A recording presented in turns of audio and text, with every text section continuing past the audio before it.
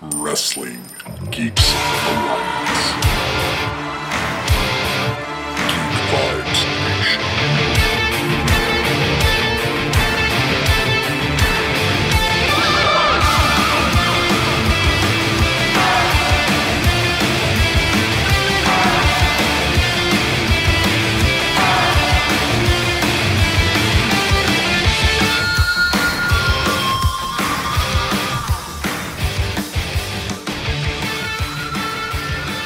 Hello, everyone. This is your friend Dane Alves. Another great episode of Wrestling Geeks Alliance, the weekly show in which me and my co-host Christopher, Brother Ray Patton, not Christopher, it's actually Christopher. Sorry about that, Chris. Break down the latest and greatest in professional wrestling news and provide you with reviews over some of the shows, whether it be during the week or the pay-per-views themselves. We got a big show for you today, so without further ado, Christopher, Brother Ray Patton. I apologize, sir, for calling you Christopher. That's okay. That's my WWE gimmick name. You know, as soon as I get up to the NXT roster, that's what they're going to call me, is Christopher. That'll be my entire gimmick. I don't understand why everyone's worried if people go from NXT to the main. Anyways, we'll get to that later. Yeah, man, it's a good weekend. Got my noon beers. So shout out to everyone drinking noon beers, and it was a good week, man. How about you? How was your week going? Week went great this morning. Bong and Fruit Loops, you know, that whole kind of thing. So I'm ready to do this. Well, let's get this show on the road, as they say, I guess. All right, let's talk a little bit. I want to, at the beginning of the show, to break down some of the stuff that happened with the biographies, since they've been such a wonderful constant between two different networks, providing most of the time excellent documentaries, including A&E. But before we get into the ones that happened this week, I just kind of want to overhaul, just because I really don't want to talk that much about one of them because it was so disturbing. But also, I want to say Mick Foley's, until I saw Bret Hart's, Mick Foley's was my favorite documentary they made this year. I loved the Bret one, though. I thought that was really well done. But Mick Foley had a great A&E documentary. If you haven't got a chance to check it out, I definitely would.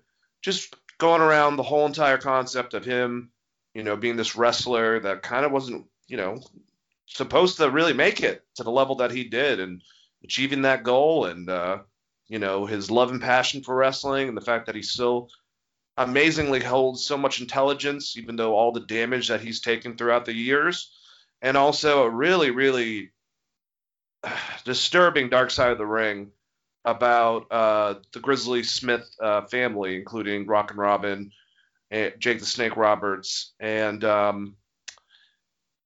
just really heavy stuff. It was a really well done documentary. It was probably one of the most well done ones that they've done, period. But it was extremely depressing, not just disturbing, more so than anything. Like I said, I mean, it involves pedophilia. It involves basically raping your daughter. Yeah, no, raping your daughter. And a lot of the disturbed stuff, manipulating your stepmother or manipulating your wife to, like, basically rape your son. Like, just so many mean, disgusting things that this man did while being essentially kind of like the Gorilla Monsoon of his area. You know, that big guy in the territory that would play a heel but was beloved within that industry, and later would become big within the booking world, the agenting world, and just crazy that him and Jake and Rockin' Robin, I can't remember for some reason the brother's name, all worked for the WWE at one point. And a lot of people throughout the industry, even their friends, didn't know some of them were related to each other. Really just disturbing thing. I'm glad that the Mick Foley one was a little more uplifting than the two of them. And I swear, this week, A&E had the more uplifting one with all the stuff that happened to Bret throughout his career compared to the one we'll talk about with Dynamite Kid. But we didn't talk about him last time. What did you think about the Grizzly Smith Dark Side of the Ring and the Mick Foley A&E documentary? Yeah, for the Grizzly Smith one, I would say if you're sensitive to child abuse in any form, maybe skip that one. For those listeners out there, if you have a hard time with that this one is not for you. It is a good tale of what Jake and his family went through and who Grizzly Smith actually was behind the curtain, so to speak. I think, if you want a good recap about kind of how people thought about Grizzly Smith until this stuff started surfacing years later, Jim Cornette did a good Q&A about the Grizzly Smith documentary on his podcast, where he was essentially talking about how, like, it was kind of joked about in a ribbing way that this guy might be like a pedo, but no one took it seriously. They thought he was just busting his balls, and then years later this come out, and it's kind of just a weird, I don't want to say weird, it's a tragic tale in general, but it is just kind of weird that there's this guy was like two completely different people, and like you said, kind of was the gorilla monsoon of his territories in a lot of ways. And I think what Jim Cornette was alluding to is that he kind of knew all of the ring rats and had his own drug and alcohol issues, and knew all of the, let's say, working girls in each town, and was doing fucked up shit even before the kids stuff. So it's an interesting documentary. It is one, like I said, if you're sensitive to that kind of thing, probably skip. Like, my wife didn't want to watch that one. She saw like 10 minutes of it and was like, nah, fuck this, I'm out. Which I can't blame you. You know what I mean? It was a tough watch. The Bret Hart one, while it didn't tell us anything kind of groundbreaking about Bret Hart's career, it was the nice. Mick Foley one. We'll talk about the Bret one and Dynamite one next. Okay. Yeah, the Mick Foley one was the same thing. It's just a fun story. I like seeing some of the old footage.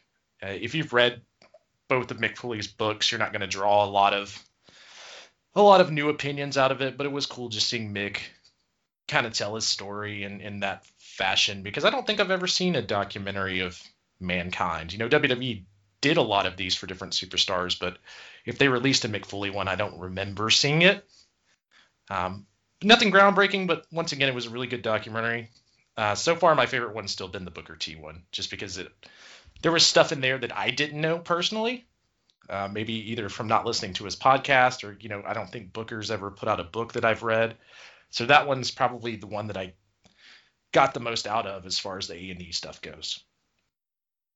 Yeah, for information, I would definitely agree with you. The Mick Foley one was just nice to see the journey that he had, and even though he put himself through, we'll talk about Dynamite Kid, another person that destroyed his body, but Mick did some crazy shit, made it to the top, was beloved by the industry, became a best-selling author. Just love Mick Foley, man. I think that's really what it comes down to. His wrestling style, because he was incredible with psychology, with wrestling in general, whether it be something more rough like he did more close to the beginning of his career or later on. But good stuff nonetheless. But yeah, this last week, were you going to say something? I'm sorry. Yeah, I was just going to real quickly say that they did skip over The Rock headshotting Mick Foley like 14 times. Unless I just completely missed it in the documentary, and I think that's a big part of Mick's career. Oh, no, they went over that, because I remember that, yeah, they were talking about the filming of, what was it called? What's the movie called from back in the day? Beyond the Mat. Yeah, and just like the reaction of the children and how it really kind of messed up. Noel doesn't really remember it, but the son, vividly remembers his dad getting massacred by The Rock with a chair, and then them hanging out afterwards as if it was nothing because Mick was so concussed. His commitment level, man. Obviously that should have been something that a lot of people criticize Dwayne Johnson. I don't blame them, because that's something that you should all, even if the guy's screaming at you to hit him again and he told you beforehand, hit me until I don't stop. You got to know something's wrong with him after a couple shots and you've already destroyed a chair to not continue going until 12 friggin' shots. So maybe they didn't put a lot of emphasis on, that The Rock was a part of this, because that's something that kind of gets brushed under the rug, at least with his career. But Mick kind of takes, still to this day, an amount of, ownership over it, because of the fact that he was so instructing Rock before the match to keep on hitting him until he told him to stop. But it's just a judgment call that you should make, that if the person's, in his condition, you don't continue like that. And with the kids there, that was very, very, selfish of Mick Foley to do, I would say. Yeah, and I've heard that story change over the years too, where he had told The Rock a set amount of shots and then got concussed in the middle and lost count of how many chair shots it was. So there's been various stories Mick has told over the year, but they're like you said, I think they're both at blame. Like, one, don't take unprotected headshots because it's fucking stupid. That's why you don't see people do it that often anymore. But yeah, I agree with you. And then the only other thing that was kind of cool to hear him talk about was the Kane Dewey stuff, because he went more into detail about it and how initially he was okay until he got home and his wife was like, "What the fuck, dude?" So that was kind of neat, because even reading his books, I don't remember the detail of him having that conversation with his wife in those books, just that was kind of the turning point where he was the anti-hardcore guy in ECW. So that was something neat to take from that documentary. And I really liked the Mick Foley. It's hard not to like anything with Mick Foley. He's just such a lovable guy, man. Yeah, man. God bless Mick Foley. That's all I got to say. Yeah. And going into the Bret Hart documentary, I loved it. I mean, yeah, we did. I liked the early stuff because I did get to learn more details themselves. Like, I knew the stories, but seeing the old footage and, how when the selling of Stampede went to WWE, I've heard this many times, that his two brother-in-laws, Jim Neidhart and Davey Boy Smith, along with Bret and Dynamite Kid and eventually Owen, would be, within that whole entire trading process of the territory. But just the stories and how people really, I mean, this is throughout the whole entire documentary, it seemed like people really respected Bret for taking it too seriously. But the story of it was that sometimes Bret took it too seriously. I think that's really what it's come down to. I'm glad to hear from Bret in interviews that him and Shawn have a good relationship now, that him and Vince have I don't think it's ever going to be to where it was, but much better than what happened. I think that he's kind of sick, and I think that Shawn's kind of sick, and I'm kind of sick of the Montreal Screwjob just being so pivotal in both of their careers. But it is. I mean, it is what it is. And just Bret's still he's still pissed off at Buck Goldberg. Doesn't mind taking pot shots with him.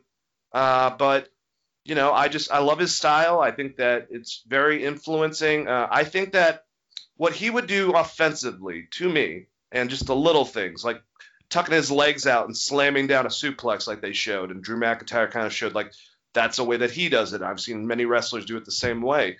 It's very similar to a Shawn and AJ defensively, the way that they take like a backdrop. Like, AJ's probably got the best on the planet, where he'll just elevate himself even more to make it look more tremendous.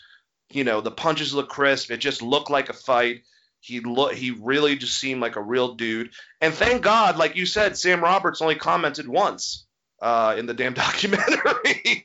But I thought it was good. I'm glad that Bret is where he is now to this day. He's trained so many wrestlers. I mean, if you think about the last camp that he had a hand in physically himself teaching, produced Mark Henry, Trish Stratus, Test, and two guys named Edge and Christian, were technically his last dungeon group. And then I'm sure he had some hands in the last one out of that, with Natalia, your Tyson Kidd, your Harry Smith Jr., and Teddy Hart. It's just, he's a very weird wrestler.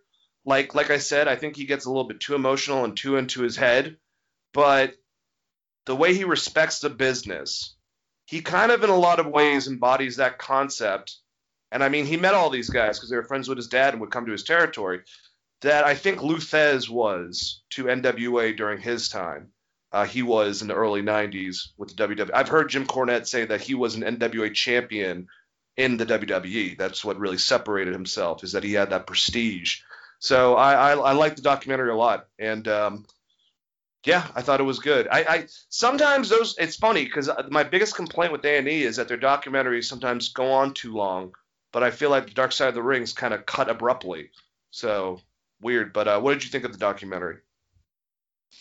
I love the thing, because all the other Bret Hart stuff we've heard so much over the years, and it's been out there, and he's had his book and stuff. But it made me want to Stu Hart A&E documentary more than anything else, because I thought that was a really cool Or a movie. Yeah, like the first 10 minutes of the documentary is more about Stu Hart and meeting Brett's mom and then building the territory up and starting the dungeon and all that stuff. And that was fucking great. Like, I love that. Because that was stuff I haven't heard. And I'm sure it's in Brett's book. But that, what is it? Something drawing in a cartoon world. They related it in the documentary too when they had Brett drawing, but I think that's the name of his book. But yeah, this is a really good documentary. I love the part where Brett's talking. I just thought it was normal that people had bears living under their porch, which is really weird. It's a very fucking Canadian thing. Yeah, just the little stuff like that. It was cool seeing Natalya on there. A lot of the early footage from Stampede was really cool to see. Brett talking about how he loved the Doors because he thought his hair looked like Jim Morrison's hair was pretty fucking great. And, I'm just done with the rehashing of the Montreal Screwjob. I think much like everyone, just because we've had so many documentaries over the years, it's just a retold story. But it's something you have to include in this, right? So that section I kind of just tuned out because you're not going to hear anything new, really. But the rest of it was really good, man. I enjoyed it, and it was nice to see Brett seemingly in a good mood throughout the entire documentary, like telling the story of his career. He seems like he's kind of in a better place, except for the WCW run he had, where he was just like, had no clue what they were doing. And he's 100% right. They did have no clue what they were doing during that time period, which is why it folded in 2001. Yeah, and I mean that's another what if of wrestling. There's so many of them. What if Randy had that year-long program with Shawn Michaels? What if there's so many of them? What if Sting and Undertaker were able to go at it? What if Brett didn't get injured to the extent that would end up causing a stroke from Bill Goldberg? Would he have, as soon as WCW disintegrated, him and Vince would have worked shit out, and would he have come to WWE? Because at that time, I mean, Brett towards the tail end in his career in the Ruthless Aggression era, I think he would have strived again. And it's kind of like, unfortunately, much more darker concept. We talked about this with the Owen documentary that Chris Jericho brought up. If Owen would have survived, would he have stayed in the wrestling? For both of them, you have Kurt Angle, you have Eddie Guerrero, you have a young Randy Orton, you have Chris Benoit, you have Edge, you have Christian, you have all these great in-ring wrestling minds, Brock Lesnar, that they could have bounced off of to completely, and Jericho, to reinvigorate their career. And then who's to say that when Shawn came back, we couldn't have had that final piece of the puzzle? The ending sucks, but I'm glad he's in a good place, Chris, is what I'm trying to say. Yeah, I agree with you there. It was his ex-wife talking about having to take care of Brett in the mental space he was in up until their divorce, and how they were happy 50% of the time and angry at each other 50% of the time, like it was a flip of the coin. That was interesting stuff. Seems like he's really happy with his new wife and that everything's going good with his kids, so that's awesome. With WCW in particular, I mean, the match that everyone really wanted was Brett versus Flair for the title, and instead they did the whole NWO Goldberg. I mean, even outside before he got injured, they didn't know what the fuck to do with Brett, and Bischoff blames it on the death of Owen and Brett just being in a weird mindset. But I mean, Brett was already in WCW by then, so I don't know what Bischoff's talking about. If you've ever read Bischoff's book or heard him talk about Brett, and he kind of blames Brett's booking on Bret Hart more so than just WCW didn't know what the fuck they were doing. But yeah, it sucks that he was taken out by Goldberg. And he kind of talks about it in that documentary. He's like, he kicked me as hard as he fucking could, basically. Didn't Brett say that's the hardest he's ever been hit in the ring, which is crazy because the guy had, like a 30-year career before he got there? Yeah, not only that, how many friggin' rivalries with Dynamite Kid at the beginning of their careers with Dynamite as hard as he was hitting, to say that Goldberg hit him the hardest. I mean, besides a plethora of wrestlers, but yeah, that's not good. And I kind of, part of me in a little way feels bad for Goldberg because obviously that was a fucking accident. Shit happens. That's wrestling. That's what happens when you get in the ring. But you're talking about a guy, to counter that, which sucks for Goldberg, is that Bret Hart was so safe within his career. He made stuff look snug, but he wasn't hurting the person. He really went by that type of code. Everything that wrestlers were supposed to do, Bret had a fucking page in the back, and you'd go over and read them before you went into a match. That's how I feel, And with Goldberg, say what you want about him, he was athletic as hell. He was over his shit, and he was a main draw for a very long time. That even if he wasn't the most efficient wrestler, by that time, I feel like it was more of a freak accident than anything. Because how many times did he do that sidekick to people throughout matches? So I'm not trying to. I'm sticking up for Goldberg, but I'm not trying to say that he was a great wrestler by any means. But Bret seems to take a lot of stuff to heart, like I've said. I mean, he is Bret Hart, but Yeah, I would just counter that with he's not the only person Goldberg hurt over the tenure of his career. That's true. That's very true. Well, at least he's not Ryback, his weird mutant brother, I guess. But anyways, and then the Dynamite Kid one. Man. Respect a wrestler that is the reason why we've gotten to the level. I want to say basically all this kind of channels throughout the 90s, and there's great waves of it, with your Bretts and Shawn matches and what's going on over here in the Cruiserweight department. And then obviously in All Japan with Kawada and the rest of the Four Pillars, Misawa, Kenta and such. It just seems like that generated a lot of stuff to get to the Ruthless Aggression era, where it was acceptable on WWE for the wrestling to matter, especially on SmackDown side of things, and your Ring of Honors, and it kind of evolved to this style. That beginning really equates to two men, I feel like. There's definitely your Macho Man Randy Savages, who was doing, stuff in his dad's promotion in Memphis that was different than anyone was doing. There was definitely your Ricky Steamboats and Jay Youngbloods as a tag team, and then Ricky branching off from that. That would really take it up. Your Ricky Mortons, well, just Rock and Roll Express, Midnight Express, those wrestlers really, Kurt Hennings, everyone was really enhancing the sport and the technicality of stuff going into the 90s, and would be the reason why it would get to this level. But Sayama, Tiger Mask, and Dynamite Kid were kind of the first. I mean, in the early 80s, they were doing stuff way before their time. I mean, their segmented matches. There's one famous one there's only one, but it's the famous one that's on the WWE Network. I really wish that maybe I was the only one that was affiliated with the WWE.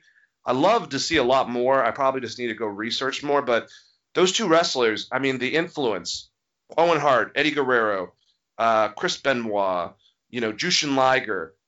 They did that, and then this guy ends up being a part of one of the biggest tag teams of all time, but I don't know if he had demons or if he just was an egomaniac. I know that it definitely excelled with the steroids and the drug use and the alcohol, but the ribs that weren't funny. Owen ribbed people and everyone laughed. Dynamite did it, and it was malicious. It was breaking into someone's house and taking a crap in their bag and shaving them bald after you basically roofied them.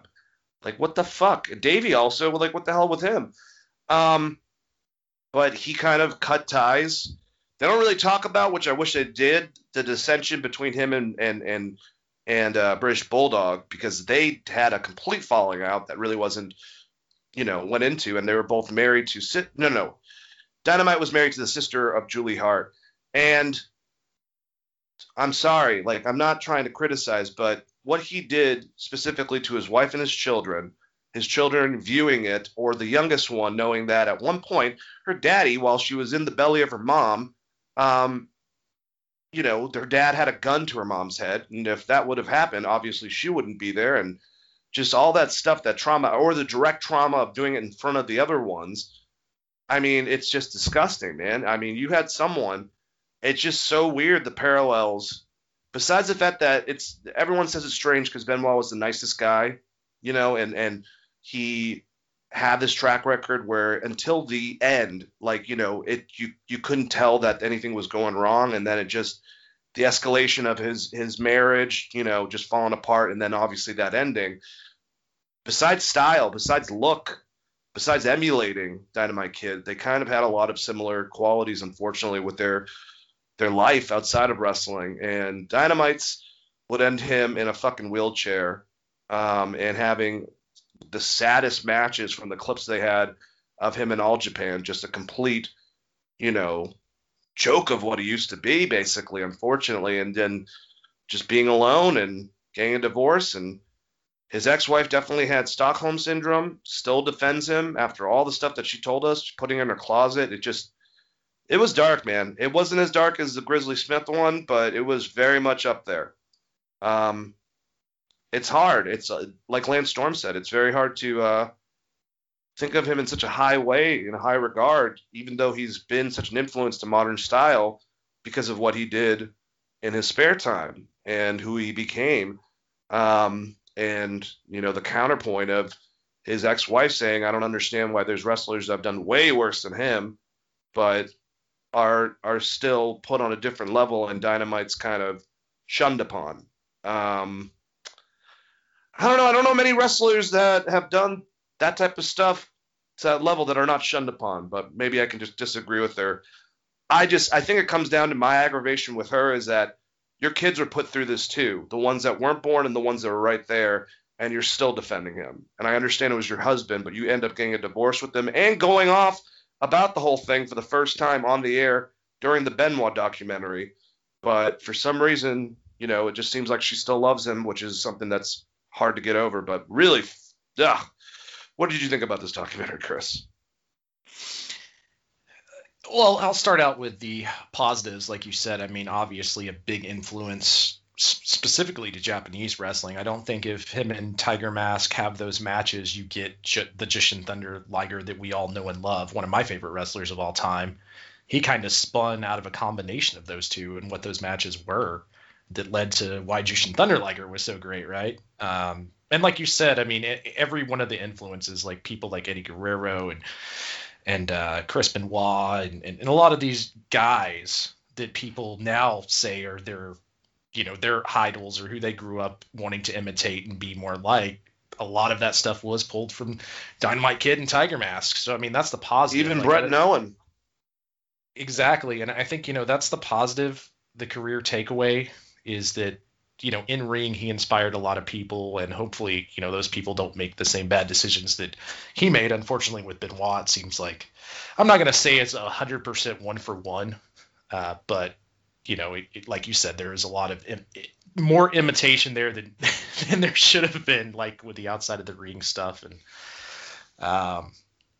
yeah, I mean, they did a good job of breaking down his career and kind of the escalation of who he became.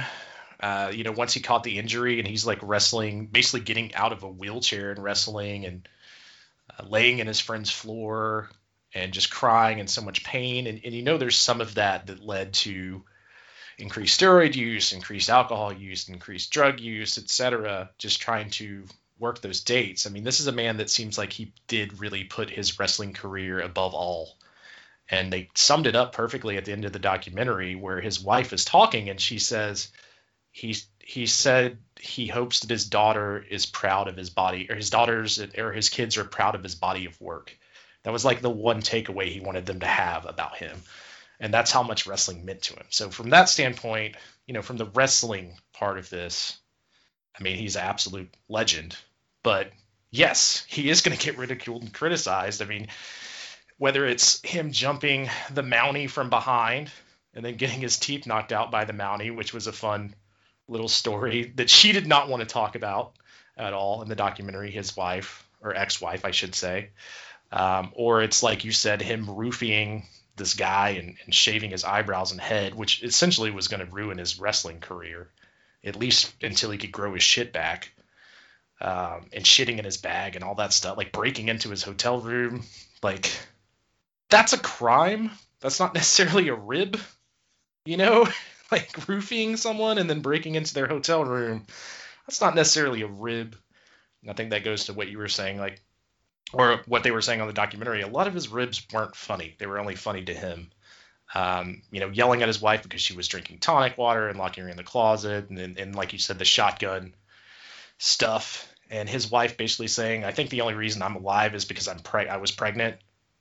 It's a lot of dark shit there. And then them talking about him just after he quit wrestling was just having, I guess, garage fights, like bare knuckle fights for no reason. The guy obviously had some problems, and we know his body completely was.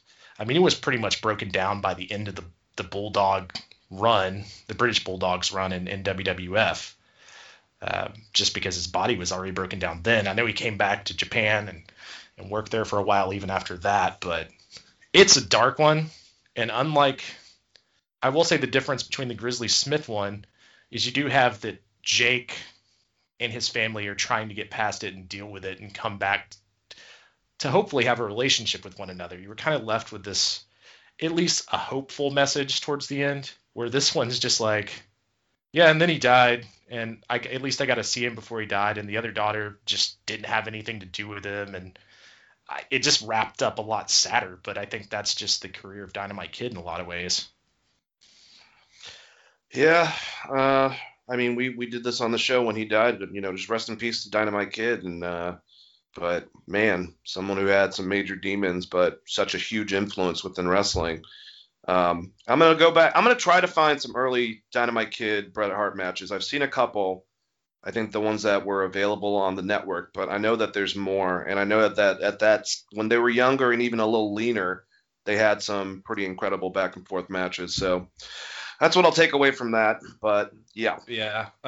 Unfortunately, I don't think that a lot of that Calgary stuff, the Calgary stuff hasn't been posted up on the Cock yet. So I'll have to YouTube and Daily Motion it, motherfucking Cock. Jesus.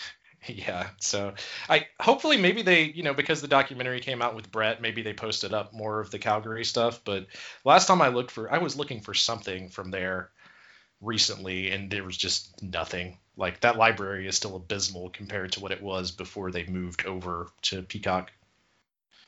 Oh, goody. That's so awesome. So fucking...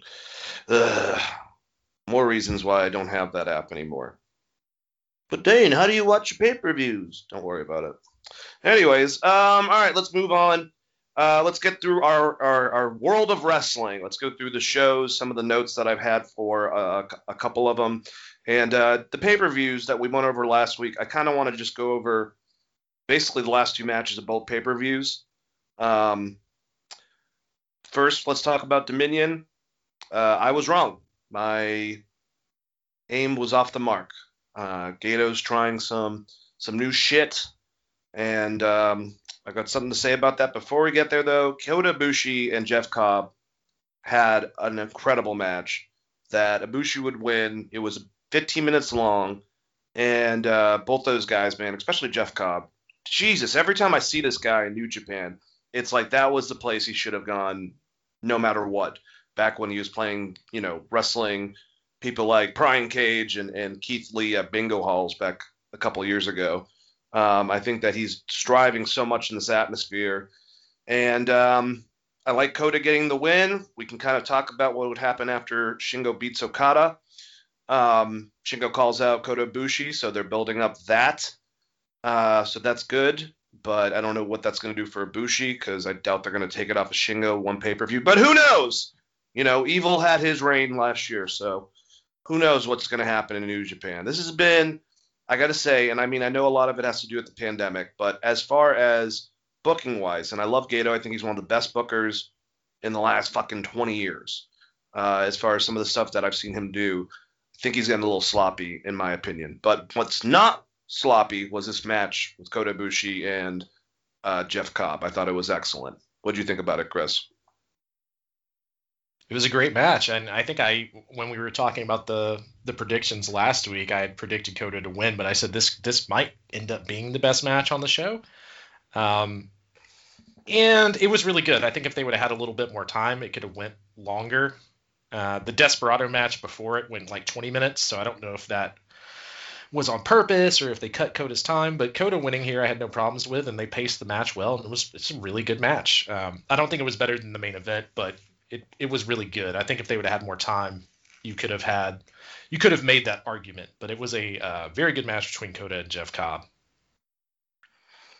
I completely agree. And let's go over the main event for the IWGP World Heavyweight Championship. We had the vacated title. Will Ospreay had to turn it down.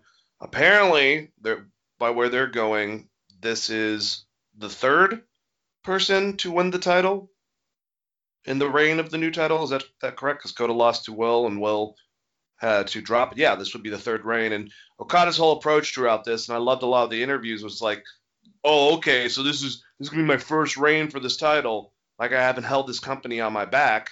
And all that stuff really, amped me up of thinking that Okada was going to win this. I want to preface this by saying that Shingo Takagi, I think, is awesome. I think he's great in the ring.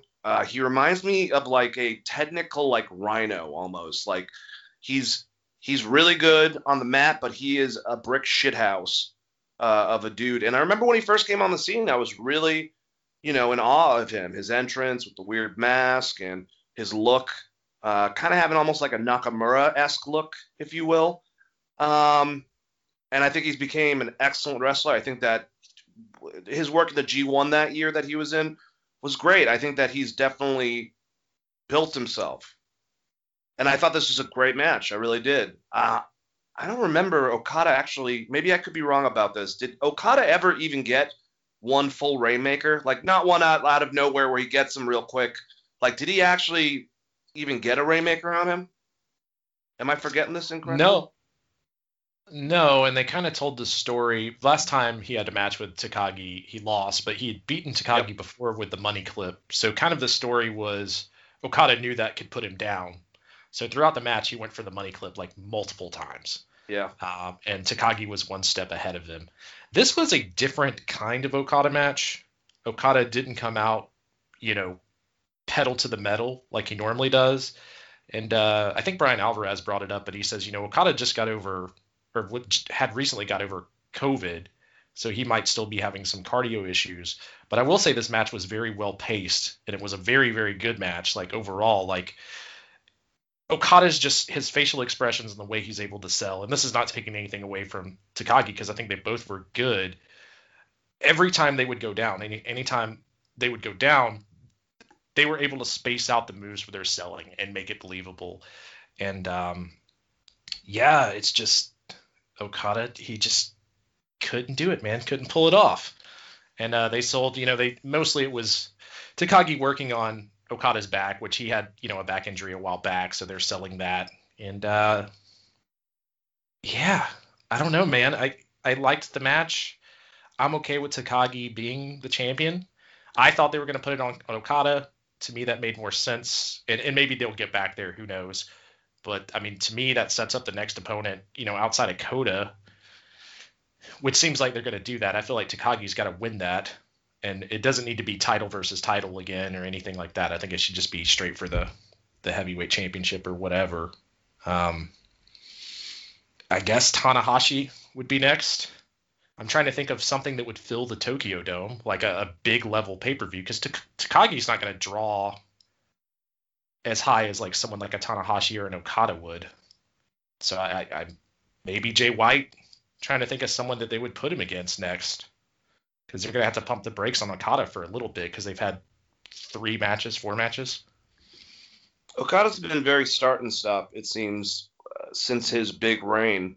I mean, we all know Balloon Okada, which was kind of a joke in itself, but is Okada, who's 33 years old, is he kind of have a situation like Randy Orton did years ago, where he's basically done everything, that he's already basically a legend, but he's at, a very beginning stage still in his career?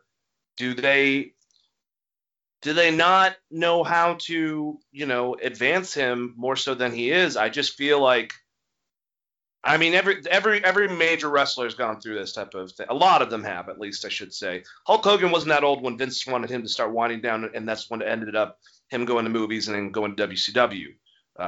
Same could be said about Macho Man too for that time period. But even younger, Okada, I think Randy Orton is the best example. It's just like, Has he done everything in New Japan? Like, what the hell? I mean, is he going to go for another title outside the fucking main title? No, that makes no sense. So the open weight, even if Tanahashi has it, or the new open weight over here, like he's not going to go after. He's not going to come to the United States to beat Filthy Tom to fucking get that title. Obviously, the light heavyweight's off limits. I mean, what the hell does he do? There's no Intercontinental title. He is one of their biggest stars. No, he is their biggest star. Outside of Tanahashi, who is a legend, Okada is still a part of this generation.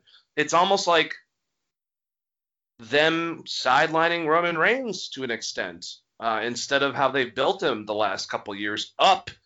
Okada seems to have, since he's had that amazing run, kind of been trotting down. Still putting on some of the best matches in the business, don't get me wrong, but this aggravated me, Chris. I don't get it. It just, go back to the booking. I love Gato, but we had Naito, who had the freaking title for a cup of coffee. We had Evil, who had it for a fucking espresso shot, for Christ's sakes. Obviously, Kota Ibushi, very short run. Then it went to Will Ospreay, freak accident. And now they're going to try another new guy that's really underdeveloped, that's not going to be as much of a pull at some of their major venues coming up.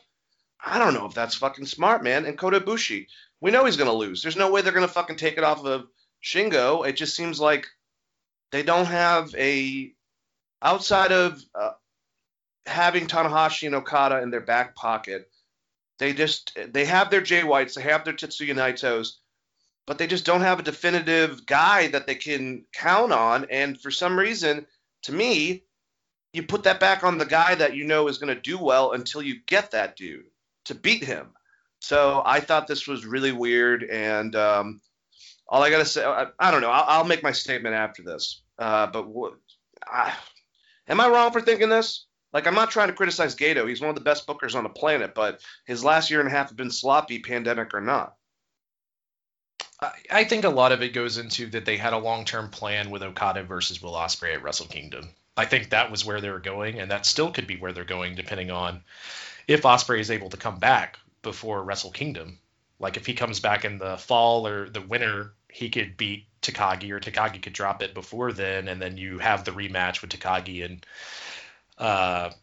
Okada beats him, and then that sets up that match. So I don't know if it's just a long-term booking thing. And the other thing to take away with this, once again, is Okada still not 100%? And if he's not 100%, I'm sure that he doesn't necessarily want to carry the title and have those matches on every pay-per-view. Because he seems like someone who's really proud of his work, which he should be. So, that could tie into it as well. It was interesting to me. So, I mean, what I took away is either they have plans for him and Will Ospreay for the title, and they still want to go that route, or Okada is still not 100% coming back from COVID and the back injury, which, I mean, a lot of his up and down, when you add in COVID and the fact that he wasn't 100% probably the past year and a half, I think factors into maybe the way he's been booked.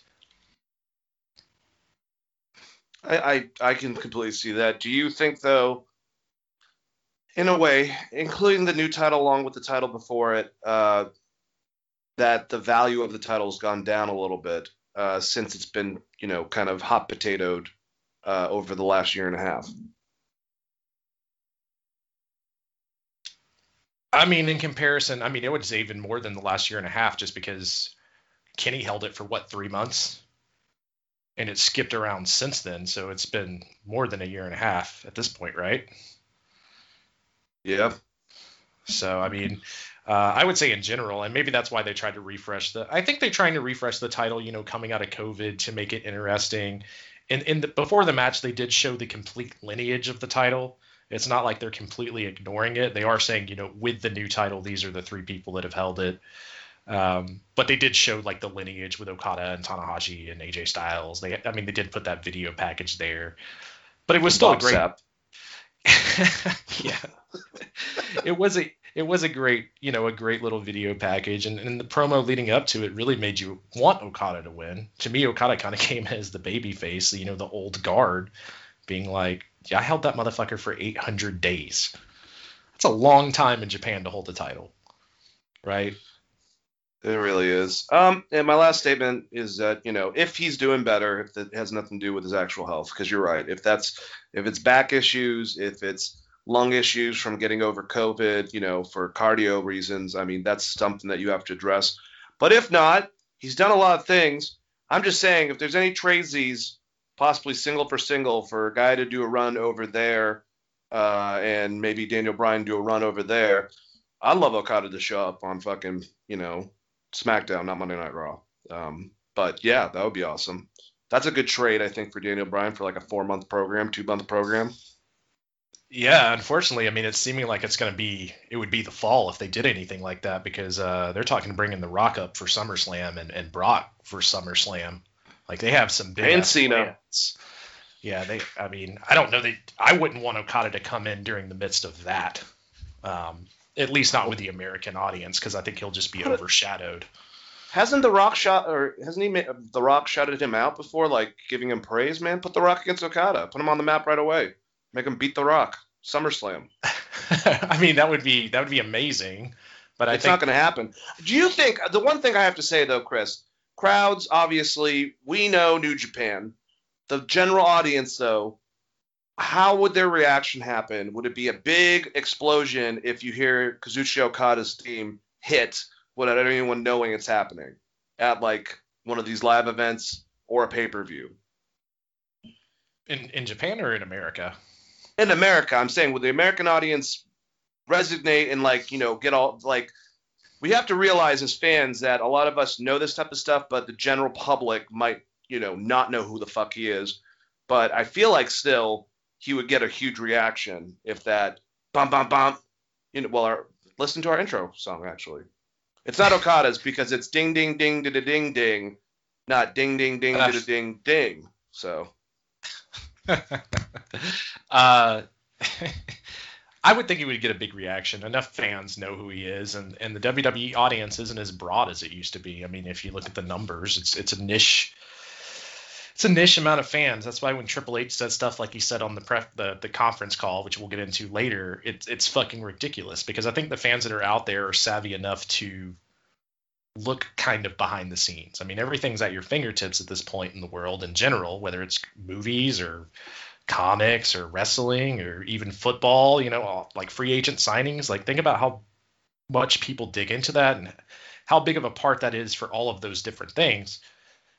I think the crowd would pop just like they did for Nakamura. Like when we were talking about Nakamura, when he first debuted in NXT, there was that, well, are people going to know who he is? And as soon as he showed up, the fucking roof blew off the place. So, it's just one of those things where, yes, I think he would still get a huge reaction. I wouldn't bring him in until after you get through with Cena, Brock, and The Rock. Just because, like I said, he'll just be overshadowed. And The Rock only wants to wrestle Roman. He's probably like hosting, I would assume. I don't know if he's going to have a match. I can't see him having a match unless it's WrestleMania, even SummerSlam. I could see him doing a ref spot for maybe. Okay. Yeah. For the Uso, like which Uso brother is it? The one that's Jimmy. It's Jimmy. Yeah, I could see if they do Jimmy versus Roman, having The Rock be the referee and be a special enforcer to keep the other Uso out of the ring, kind of thing. I could see him doing something like that. And then, like you said, I mean the match would be at Mania if it's The Rock. They would do that, and that seems to be like the match The Rock has wanted to have. But they didn't. Apparently, they didn't want to do it last year. This is per Meltzer. It was talked about trying to do it last year, but without the fans being there, they figured they would wait until either this year or next year, where you're going to have like 80,000 people in the Texas Stadium or whatever. What do they call it? Jerry's World. The owner of the Dallas Cowboys. Jerry's World. That's pretty good. It's going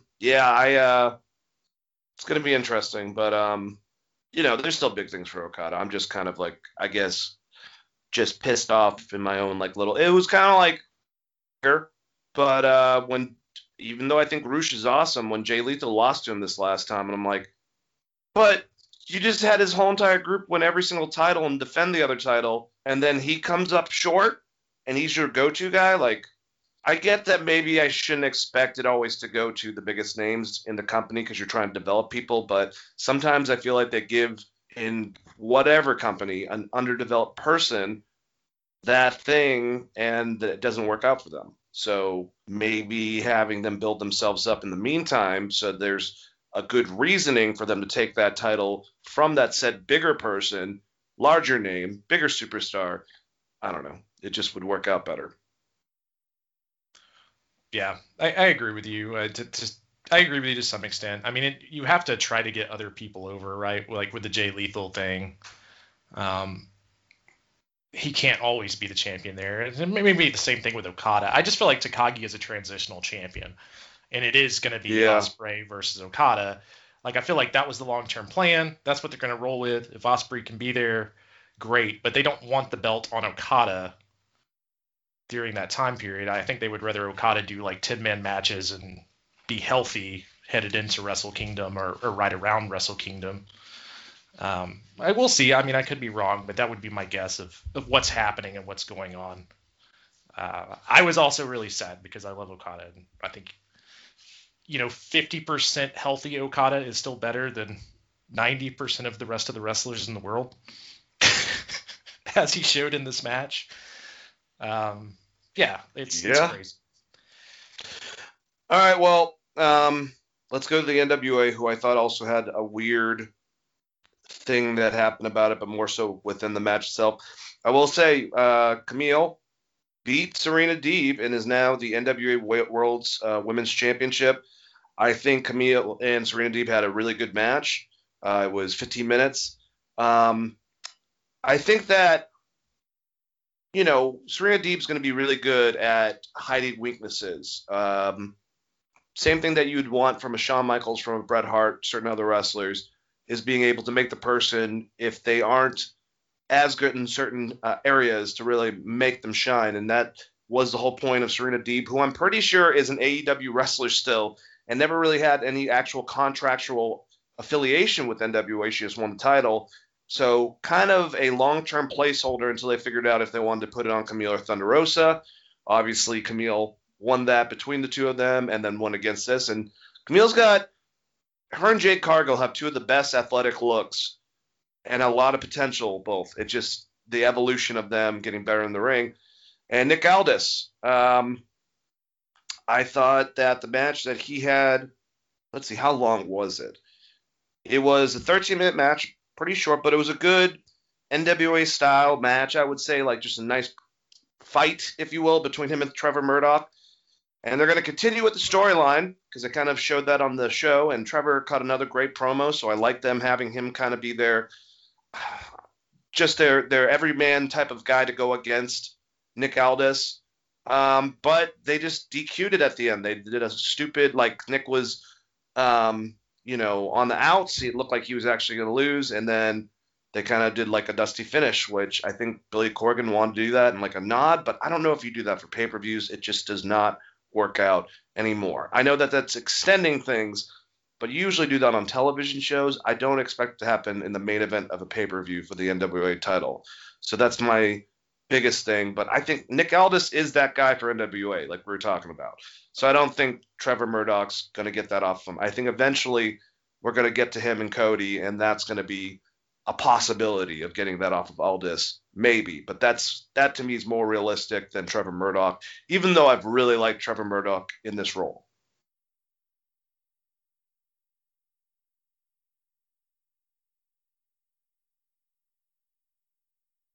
Chris?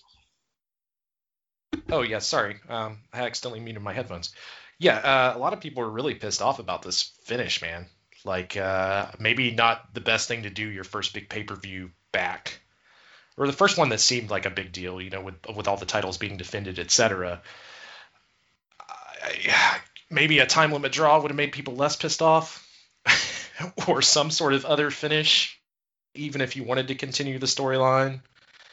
But to me, you just needed a finish in this match. But hook or crook, I mean, you could have just had Aldis cheat and win, if you wanted to do that. But a lot of people were really pissed off about that finish. As far as Kamille winning the championship, I didn't have her picked to do that, but I guess that's the route they're going, and maybe Serena Deebs is just going to be more involved in AEW, and maybe that's why they're moving the title, which would be fine, because Britt Baker needs someone to go against and have good matches with, that would be a good opponent for her, especially if they're going to build out like a long-term program.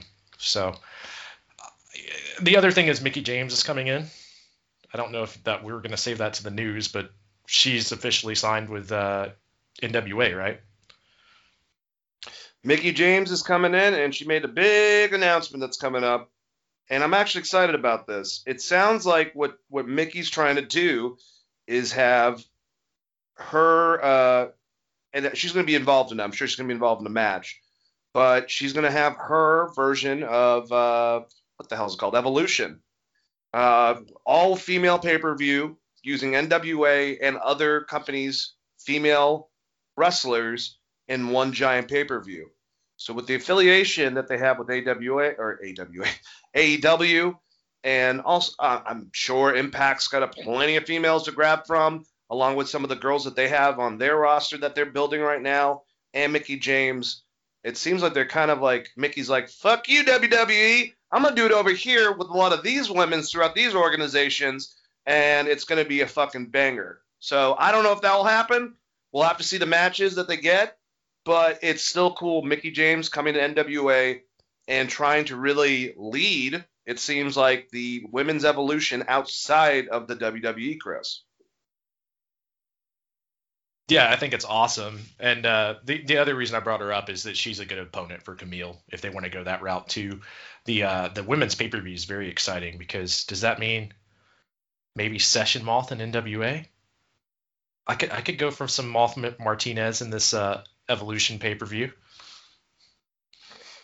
I don't know, man. I mean, anything's possible. She's affiliated with Ring of Honor, so, you know, if they really want to kind of like have a couple from here, a couple from there, maybe have a women's championship match from the various organizations accumulating in whoever for the NWA title. Maybe you can do, if you want to do it there, you could have Deonna Purrazzo with her belt against Britt Baker with her belt. No belts on the line, but, you know, kind of like a who's a better champion. There's a lot of really, really cool things you can do within that. Thunder Rosa versus Rosemary, to me, would be an awesome fucking match. I mean, I'm down. I'm completely down for that.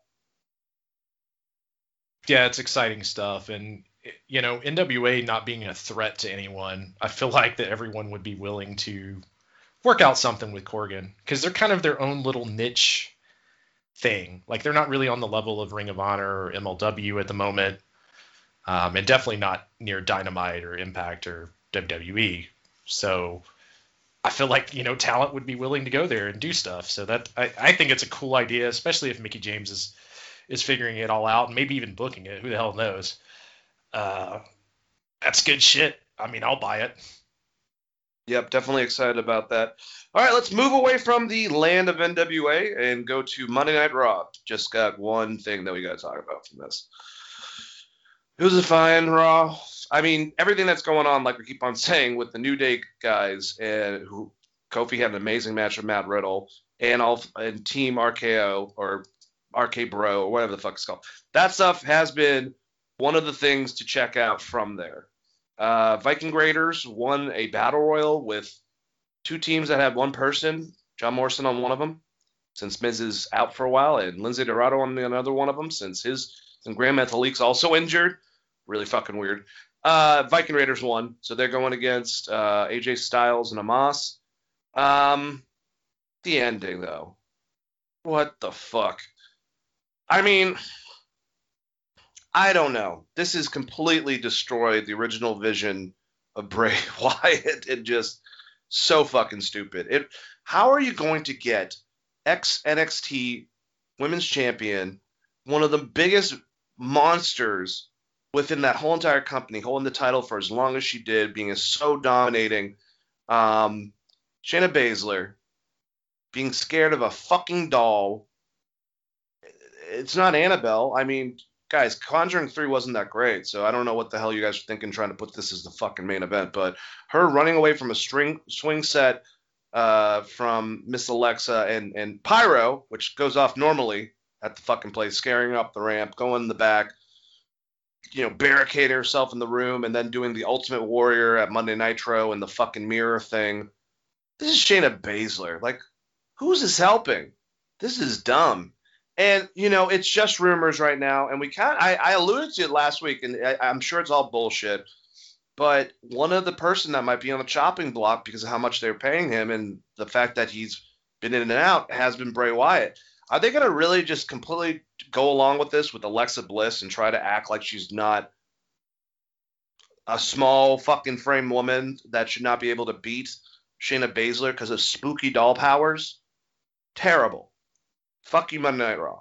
That's all I got to say. Besides New Day and RKO, care less about almost all the things that's going on it. I don't know if Rhea Ripley's a fucking heel anymore. I don't know if fucking AJ Styles is a heel or babyface. I have no idea. It's all out the window. You got Charlotte, you got the New Day, and you got RK Bro. Fucking just, ugh. Yeah, it's fucking terrible. That last segment was the drizzling shits, and I think you summed it up pretty well. I don't. The thing is it was the highest rated segment on the show, so they're gonna keep fucking. Oh, why? I don't know. I guess people like watching. It's like watching a train crash or a car crash. You just can't look away. I guess. I don't know. As soon as I saw it, I kind of turned it off, and then I listened to a bunch of recaps. I didn't care for the Bray stuff, so I definitely don't care for the female version of Bray stuff with small little tiny Alexa Bliss acting like a 8-year-old. Like, there is nothing in this for me to like. And I definitely don't like Shayna Baszler, who is supposed to be your Ronda Rousey. Like, Bobby Lashley kind of filled the shoes of Brock, right? That's what Shayna Baszler is supposed to be. And somehow they fucked that up for the past year and a half. And 2 years, I guess, whenever she came up to the main roster. It's just embarrassing. Like, I think Brian Alvarez said if they gave me the choice to just not be on TV or do this, I would just not be on TV. So maybe Shayna should just be like, no, I'm good. Because she's going to be remembered for the rest of her career doing this stupid thing. It's like one of those things you never get over, like selling to a doll. Like, people are going to be like, yeah, but remember that time she sold to a doll? Like, it took Mark Henry forever to get away from the sexual chocolate stuff, and they had to book him like an absolute fucking monster to do that. And I just never see that happening in WWE. Like, they've killed her, and no one cares. It's just, this should not be in the main event in general. Like, I don't know. And like, who's gonna, if she's scared of the doll, is everyone scared of the doll? Like, are they gonna start making Charlotte Flair sell to this fucking thing? Because don't you put that bad juju out there, Chris? Don't you do it? Because I swear to God, if the Queen shows up and starts acting like she's scared of a doll, I'm gonna set a TV on fire. Like, I'm gonna show up and join Retribution or whatever, and just start glitching the show. Oh, God. All right, so let's get the fuck out of Raw. Let's go and talk about something I liked a lot more. NXT. Oney Lorcan and Austin Theory had the best match that no one's talking about. They had an awesome, hard-hitting match. I thought it was way more competitive than I thought it was going to be. I like what they're doing, and we're going to go over the NXT actual matches in a second for TakeOver. That's tomorrow night. We're recording on a Saturday. But my biggest thing that I pulled from this, is Adam Cole. Even though this is a go-home show, he's holding the title, standing strong. That usually is not a thing that they do. Could they get the title off Karrion Kross and put it on Adam Cole by having this 5-way match? It seems like a lot, but these guys specifically, maybe Karrion not so much compared, but with Adam Cole, with your Kyle O'Reilly, with your Pete Dunne, with your Johnny Gargano, I think this is still going to be a very fast-paced, fun match with all of them. And maybe it's not Johnny Gargano. I don't remember exactly. No, it was, yeah, because it's 5-way. All right, anyways, I'm doing my math wrong in my head. Sorry, people. But I am still scared about that. I think they're going to pull it off. I remember when they somehow pulled off that, 4 or 5-way fucking Iron Man match that ended up being a really good match. So I'm just going to pass it to you, Chris. We'll break down the pay-per-view. But Adam Cole looked pretty damn good. After everyone kicked the shit out of each other, he just came out of nowhere after insulting Karrion Kross again on the Titantron, and then just came back and just knocked his ass out right at the end, held the title. Does that signify Adam Cole's definitely not winning that title? I think so, but he's not taking the pin either, and that's why they're doing this multi-man match. Karrion Kross made everyone look like a bunch of fucking geeks, though. He beat the shit out of everyone at the end of the show, except besides Adam Cole. So that would lead me to believe that he's getting the pin on someone, like who I don't know who he's going to get the pin on, but Karrion Kross is going to end up winning this match, and then setting up for Cole and him in the future. It seems like the wrong time to take the belt off Kross, and they they want to protect Adam Cole, but I guess if he's going to stay there, you might as well give him the belt back at this point, right? I mean, I think that maybe Finn, but more so Adam's kind of like what we're talking about and what we have talked about with Jay Lethal towards Ring of Honor, what, Roman is to SmackDown, Okada, blah, blah, blah. Yeah, it's if you're going to have it on someone, then you need it to be transitional or also for a long period of time, Adam Cole, baby. But all right, so there was a press conference. I want to go over this quote that everyone has been talking about that was part of the press conference for Triple H for this takeover yesterday. And Dave Metzler asked a question, just a flat out question about how the use of talent. And if you look at them a couple of years back, you had guys that were just as good as some of the guys that are in NXT right now or have been in the last couple of years.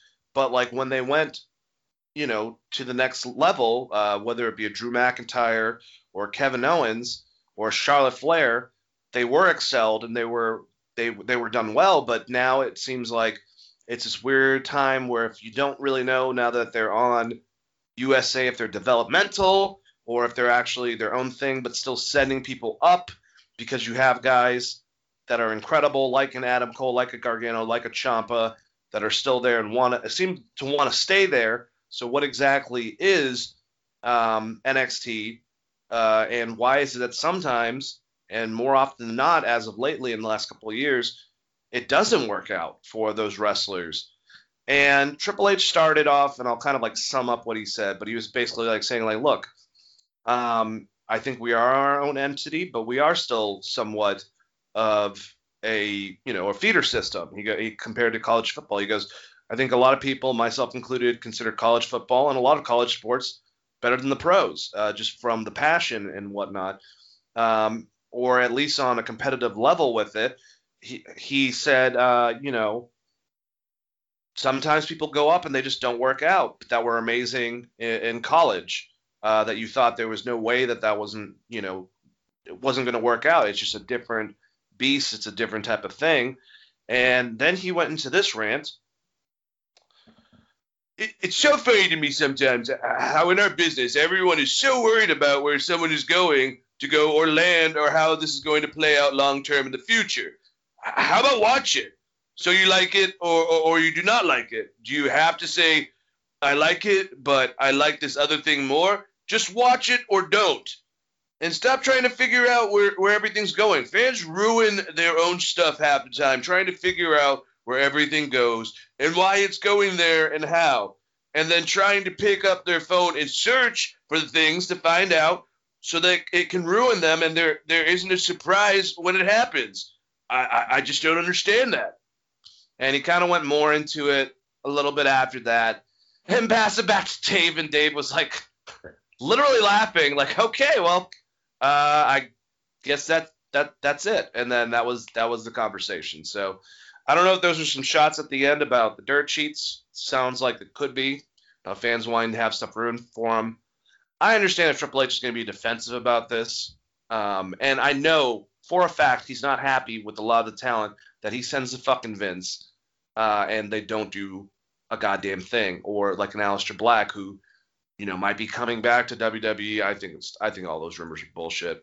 Who knows? But there's no way that he doesn't. But at the same time, it's not like he can fucking say that. So do I think that this answer was defensive? Yeah. Do I think that he was kind of being a little bit full of shit? Yeah. Do I think that he kind of had to? He can't be like, no, I'm unhappy. Like, there's not going to be he's not going to bury Vince on a phone call about he's unhappy about talent going up. So I mean, I don't know what the hell he says that's gonna be the better thing, but this is bullshit. I mean, it really is. Well, what do you think, Chris? I mean, I think he should have just pointed to the successful stories that have came out of NXT, honestly, and point to Drew McIntyre, who's at the top of the card, right? And be like, look, not everyone works out. Like, I think he should have just left it with the original statement instead of doubling down and burying the fans for wanting to talk about wrestling, essentially. Like, the whole point of wrestling, if the storylines are good, you're supposed to be excited for them. You're supposed to talk to your friends about them. You're supposed to want to know more. In fact, if you're not doing that, that's why people aren't tuning in to watch fucking Raw. Like, if you don't have any reason that we care about these characters or want to know what's going on, or, if we're not upset about someone getting booked a certain way, that means that, like, they don't mean anything to us, right? Like, when's the last time we talked about Riker, for instance?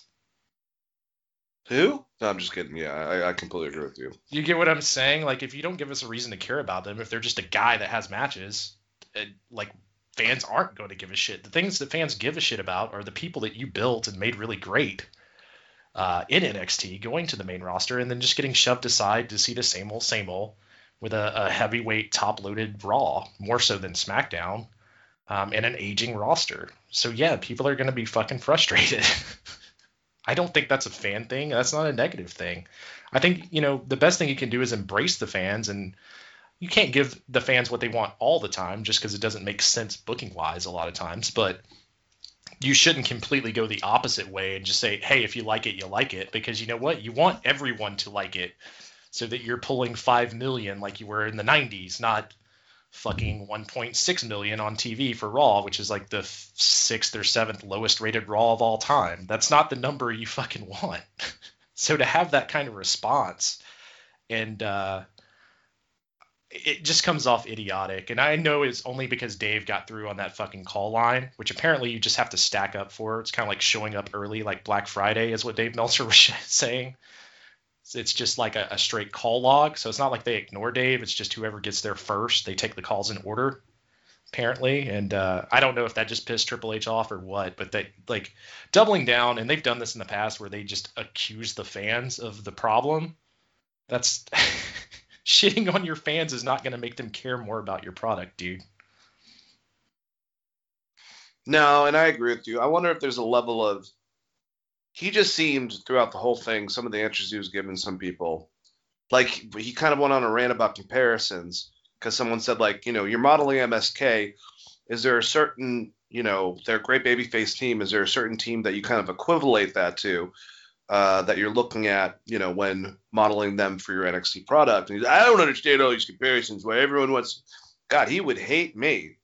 And he ended up saying, like, yeah, like a Hardy's or a Rock and Roll Express. And so, well, that's all that you really have to say. But it seems like he's defensive, man. And maybe he's defensive, even though he's not admitting it, because of some of the shit that's going on with his wrestlers, like Keith Lee. Where the fuck has he been? Shinsuke, who's fighting for a fucking crown in a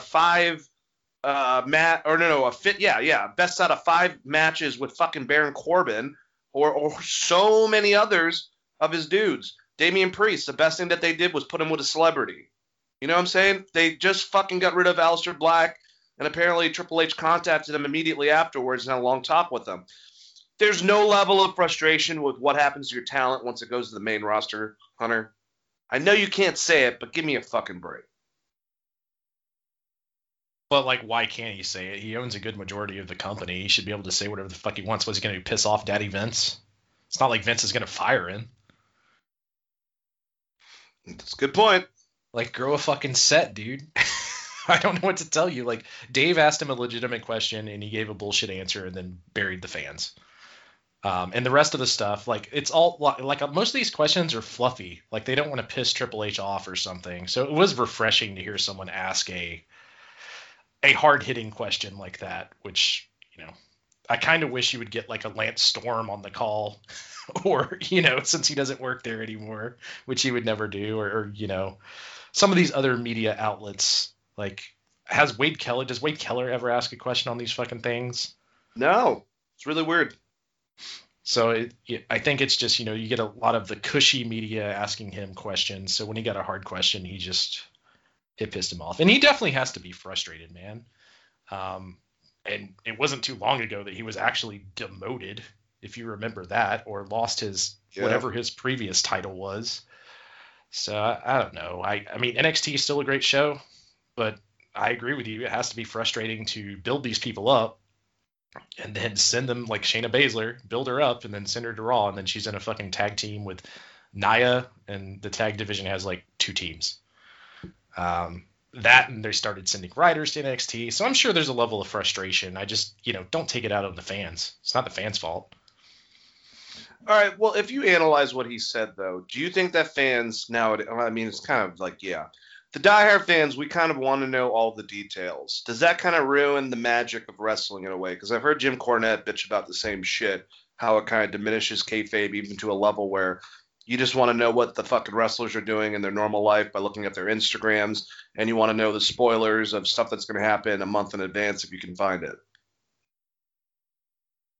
I don't know that people want to know spoilers. I think people talk about it just like they talk about The Walking Dead or comic movies. Like, people want predictions. Like, people want to make their own predictions and have fun talking about it. It's called being or behind the scenes stuff with sports, NFL, like finding out trades and stuff like that, or what coach is about to get fired or whatnot.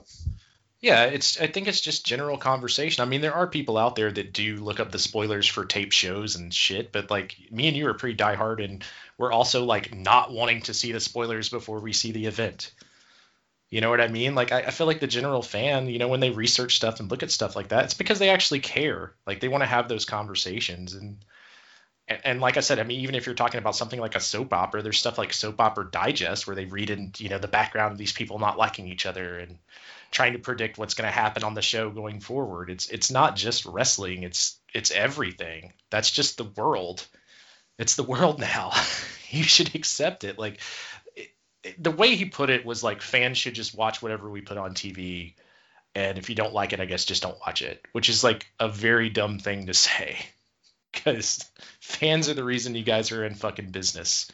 You shouldn't forget that. You're supposed to be entertaining us as fans, not just putting on a show to make content. Yeah, I agree with you. But one thing that Triple H does right is put together pay-per-views, and we'll judge once we see it tomorrow night what we think about the next TakeOver in Your House, the second In Your House event they've done. Todd Pettingale's coming back, so they're really going for that retro concept once again. I really enjoyed the one last year. This one's actually going to have more audience and attendance, so it should be a good show. Let's just go over the matches. We have Bronson Reed, the North American champion, and MSK, the tag champions, going against Legado del Fantasma, Santos Escobar, Joaquin Wilde, and Raul Mendoza. Big stipulation on this. Kind of a first time I think I've ever heard of this happening. The NXT North American Championship and the Tag Championships are on the line. So if Legado del Fantasma wins, Santos Escobar will become the new North American champion, and Joaquin Wilde and Raul Mendoza become the new tag champions. Part of me thinks, hey, most of these guys just got the belt like a month and a half ago with Bronson Reed and MSK. But MSK is going to be there for a while, so I really honestly think that they might have Legado del Fantasma win so they can put all the titles on them in one transaction. And then if now Bronson Reed or MSK especially can just win it back eventually, but actually give this heel group a lot of belts and make them be more prestigious. And I also like the idea, not that, like, I love Kushida as a cruiserweight champion, but I like that Escobar is elevating. Like, he can go for the North American champion. I think that might happen. That is actually my prediction, Chris. Am I crazy for thinking that? Who do you think is going to win all the belts in this match? It's a toss-up, and I hate these kind of matches where it's a three-way for all the titles. You know what I mean? Because like it makes sense if you're a heel group, but like if you're a babyface group, why the hell would you want this match? Because this is going to be a no DQ match, right? Based on the rules of a 3-man tag team, I'm assuming. Let me look it up real quick. Yeah, Winners takes all 6-man tag team match. I think it's just 3-on-3. I don't know if that means. Yeah, I think that would mean the rules are done. But there's tags still. I don't know how the fuck it works. I have no idea. Yeah, but either way, I mean, it just makes the baby faces look kind of dumb that they would even get put in this match. And did Regal make this match? I can't remember. Or did Yeah, they he just came out all frustrated. No, that's right. They're basically calling him out and calling him pussies. So they're like, "Fuck it, we'll put the titles on the line." Dumb baby face concept. Like, we could beat you. Yeah, I just don't understand why Bronson Reed gives a shit about the tag belts as the North American champion. But yeah, whatever. I mean, this match is what it's what it's going to be. I'm sure it'll be a good match. I could easily see what you said happen. I don't really have a bold prediction. It could go either way for me. If it's me, I'd keep the belt on Bronson Reed if I was booking it personally. But I could see what you're saying, and then maybe Kushida drops the Cruiserweight title and they go that way where he's chasing the North American title. I don't understand why he won the Cruiserweight championship after you had him beating a lot of your heavyweights, and he went on that undefeated streak. But that's a different story for a different day. I also don't understand why Kushida's not on this fucking card and you're not having a Cruiserweight match, or why this pay-per-view just came out of nowhere and it was booked like 2 weeks in advance.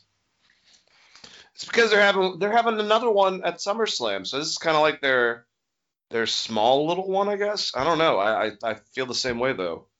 Very strange. Yeah, I mean, 2 weeks is like they were at a full sprint to even build a card for this pay-per-view, and that's why a lot of these matches probably don't necessarily make the best sense. Well, and not only that, so they set up Grizzled Young Vets against Ciampa and Thatcher. They're both tied in matches, so this is gonna be a rubber match. And I think they're having a tornado tag match, which would be a basically 2-on-2 hardcore match. But instead of doing it on this, it's next week on NXT. Like, I was like, what? That's a match to put on this? Like, are you fucking kidding me? Yeah, I mean, I'm not trying to be negative about this card, but this is one of the weaker takeover cards I've ever seen. Well, this one's a little bit underwhelming, but I hope that it's a good showing, at least of Xia Li. But this could be the opening match or the breather after the big opening match, which Takeover tends to do a lot. Mercedes Martinez against Xia Li. It's probably going to be short.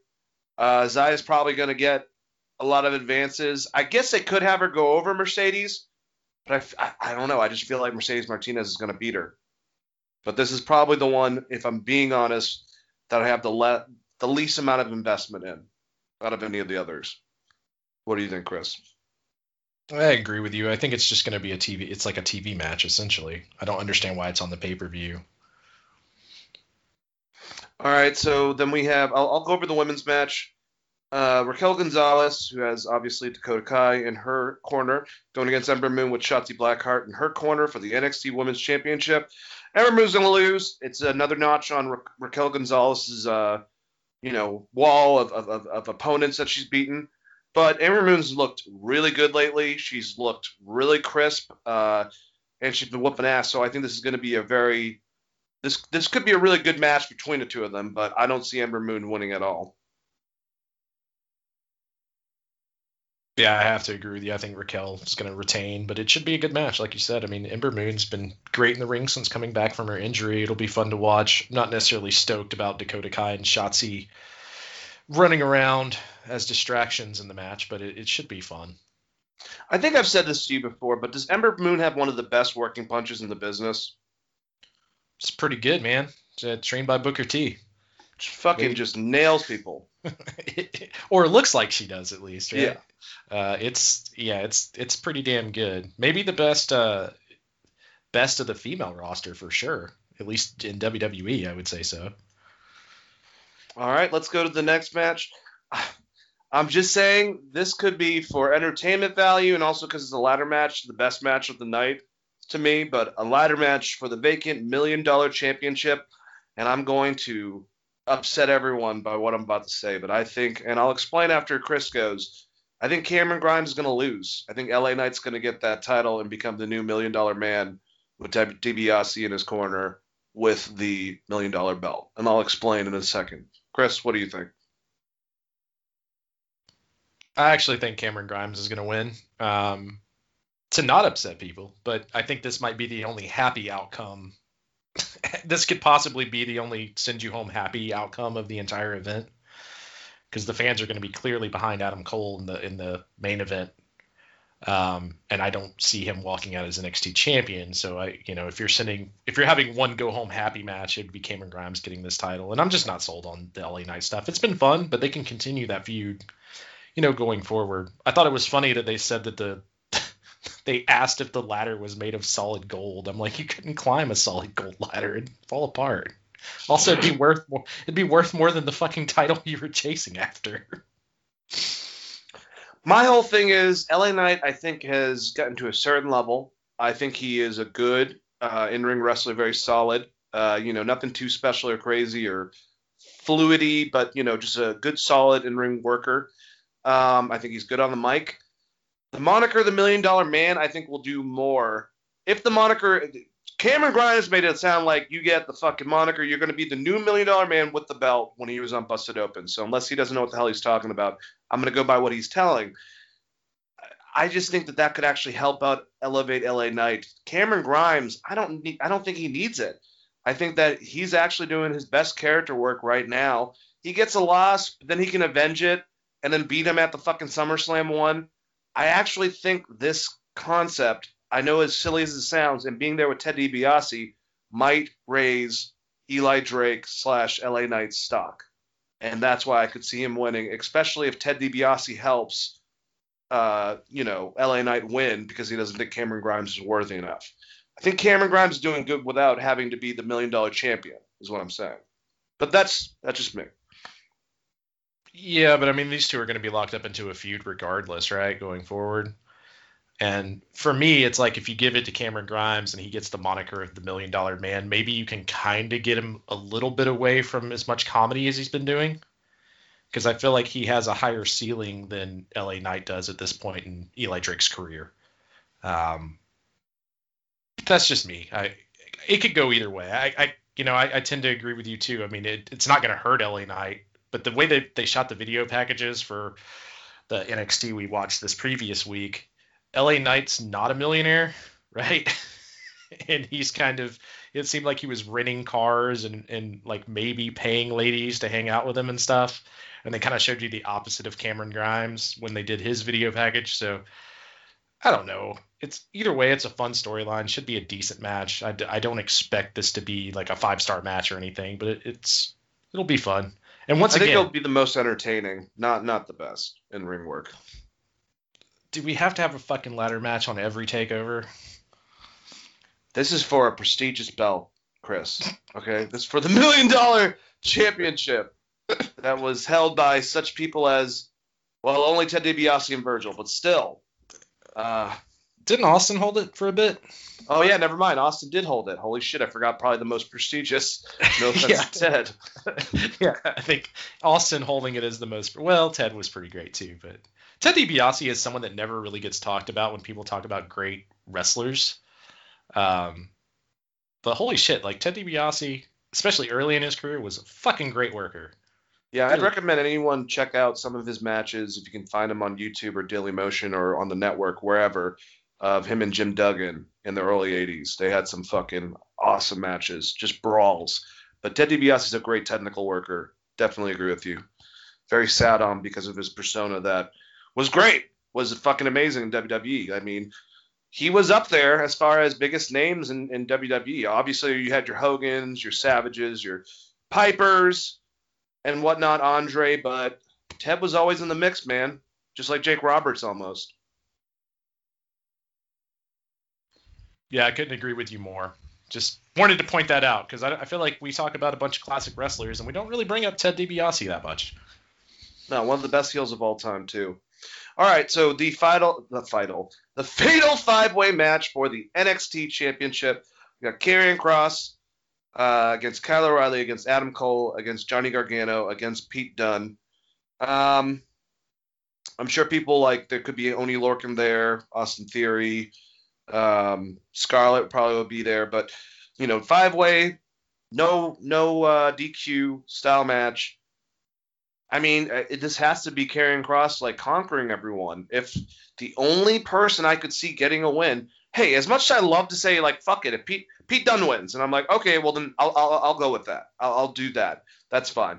But if I'm being honest, I don't want to see Kyle with the damn belt. Not from all these guys. I like Kyle a lot, but not more so than an Adam Cole or Karrion Kross or even a Pete Dunne. I don't want to see Gargano get the damn title either. So to me, there's two ways of going. Karrion Kross murders everyone at some point and finally pins someone that's not Adam Cole, or Adam Cole wins. Oh! You okay, What do you buddy? think? Yeah, my cat started puking on my bed, so that was fun. Sorry. That sucks. She did not agree with your predictions. She's a big Pete Dunne fan. She hated it. I agree with you. I mean, it either has to be Adam Cole or Karrion Kross, and I feel like if you're gonna put it on Adam Cole, you do it in a singles match for the title, not in this weird 5-way. So I'm assuming Karrion Kross is gonna retain, probably pinning Gargano.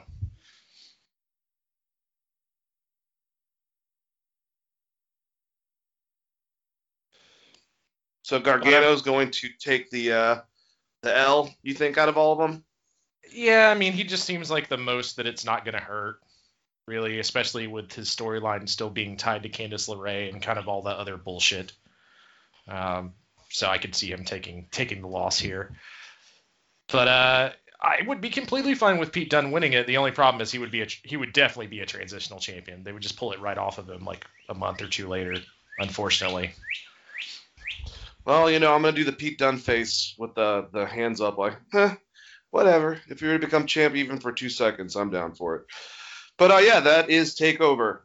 I guess we should move on. I'm looking forward to this for tomorrow night. Next up, we have a pretty cool concept that happened on Impact. So, basically, they announced two matches for Kenny. The first one for this event, Against All Odds, that's going to be tonight, since we're recording on Saturday, with Moose, who's the number one contender. And since Moose and Sammy were having a match to find out the number one contender, and Kenny abruptly screwed it up, Sammy's barred from ringside, but so are the Good Brothers for this match. So it's just Moose and Kenny one-on-one. They're going to have this at Daly's place. So they're going to have an audience, and I don't know if this means that this was taped at Daly's place and they're going to play it during it, or if this is actually the whole event is at Daly's place. They didn't really specify. I'm hoping the whole thing. I'd love to see Impact get the crowd from Daly's place for their event Saturday night. That would really add something to it, especially with Kenny performing against Moose in it.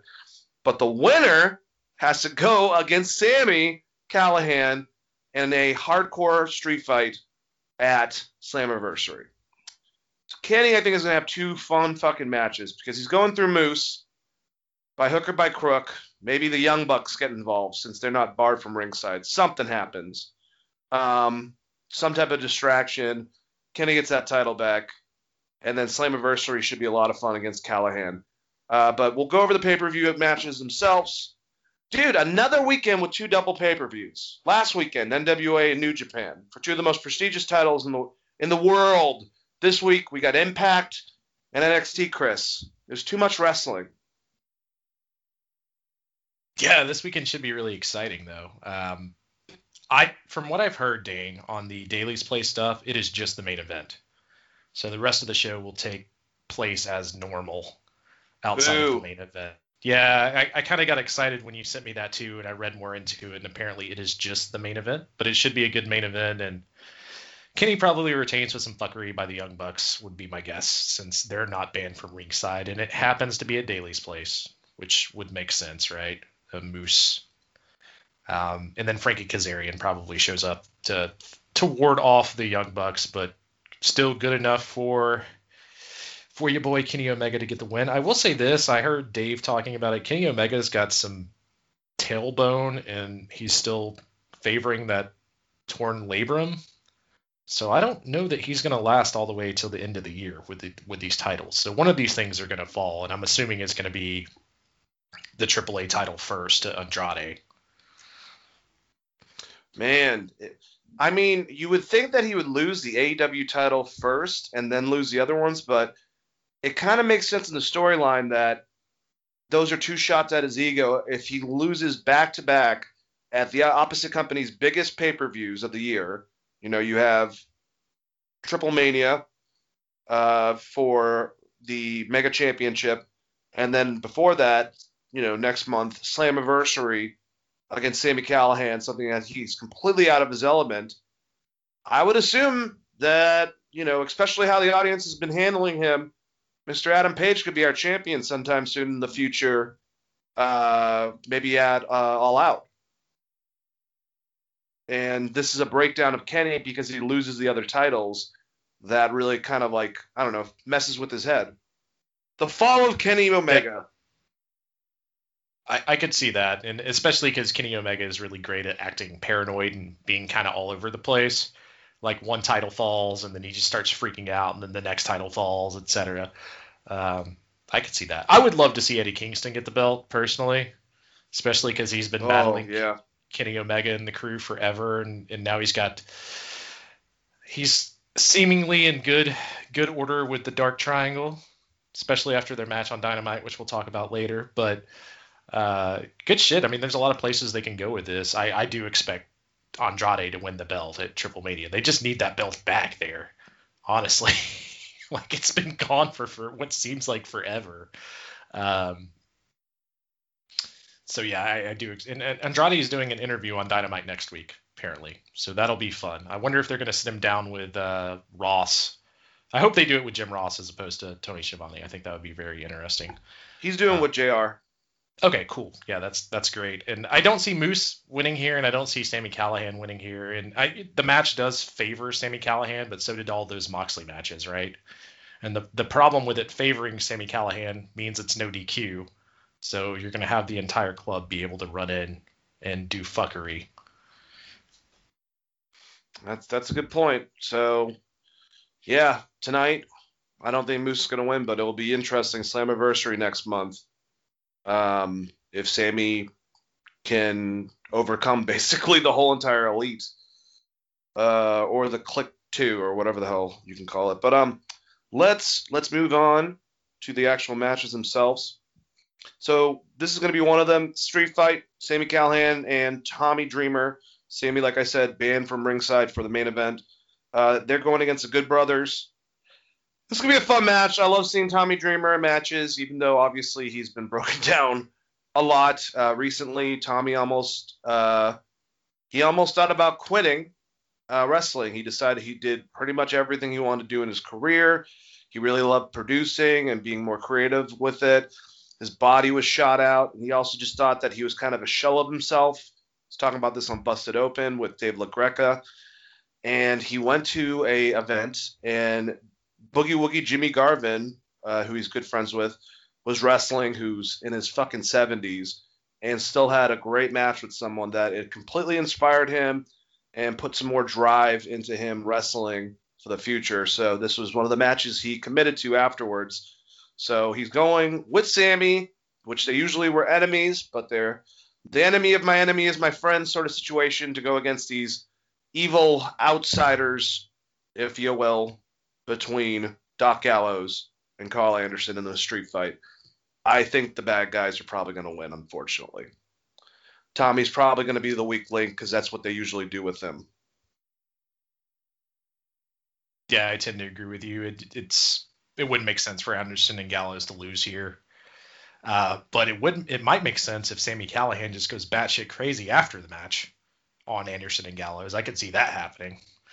But yeah, I see them losing. And that was really great. I recommend everyone go listen to the Tommy Dreamer interview from Busted Open because it was really, really cool hearing that story.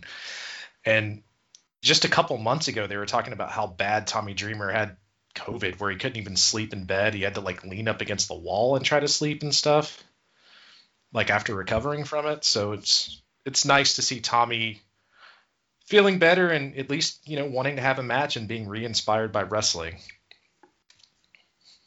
Always beautiful. Following his favorite wrestler's footsteps in Mr. Terry Funk. As always. He'll probably be fighting until he's in his 80s. Yeah, it's about time for Terry Funk to make a comeback and wrestle Tommy Dreamer in a retirement match, I guess. I'm calling out. Damn you, Great Muta. I want your DCH champion. I'm obviously kidding, and sending Terry Funk some well wishes, because I know that he had recently posted that he wasn't feeling well and asked people to stop sending him 8x10s, and he was tired and too old to be signing shit. So, guys, stop sending Terry 8x10s, please. Yeah, leave him alone if he likes to interact with his Twitter. So just no more 8x10s. All right, Jordan Grace with Rachel Ellering in her corner against Tennille Dashwood with Caleb Inakay in her corner. This should be a good match. I really like the technical work that Tennille Dashwood does, and Jordan Grace is a fucking just a powerhouse. So I feel that Jordan Grace is probably going to win, but it should be good. What do you think, Chris? I agree with you. I think Jordan Grace is going to win, and I'm actually super high on her. I think she's one of the more underrated female wrestlers in the business right now. Me too, man. Big Mama Thick. All right, Fire and Flava, Kiera Hogan and Tasha Steelz, the Knockout Women's Champions, Tag Team Champions, I should say, against Kimberly and Susan with Deonna Purrazzo in their corner. I love everything that Su Yung, Susan, Susie, she's so great with these different style of performances. Susan is obviously a takeoff of being a Karen, if you will. I know that you don't like the whole concept because Chris has a lovely wife named Karen, but that's what the style of gimmick is. But they're gonna lose. There's no way Fire and Flavor are fucking losing their titles. They just got them back from Jordan Grace and Rachel Ellering. I don't see that happening. What do you think?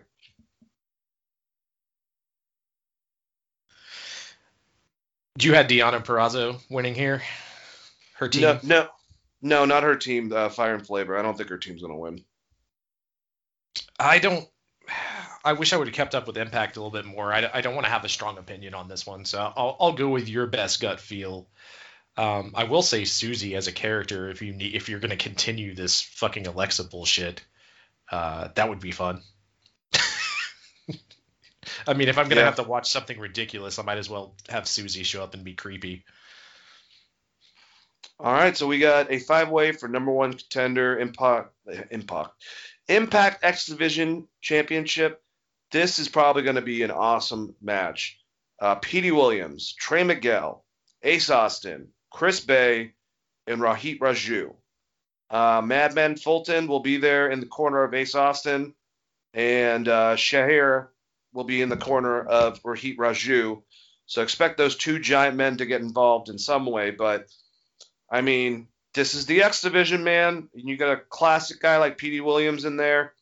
I feel like this is between Ace Austin and Trey Miguel. I think that Trey not going with his brothers as part of the Rascals to become MSK and NXT and staying for a fair amount of money in Impact, I feel like he needs to start building himself out towards a title that he has had or get into the heavyweight title picture.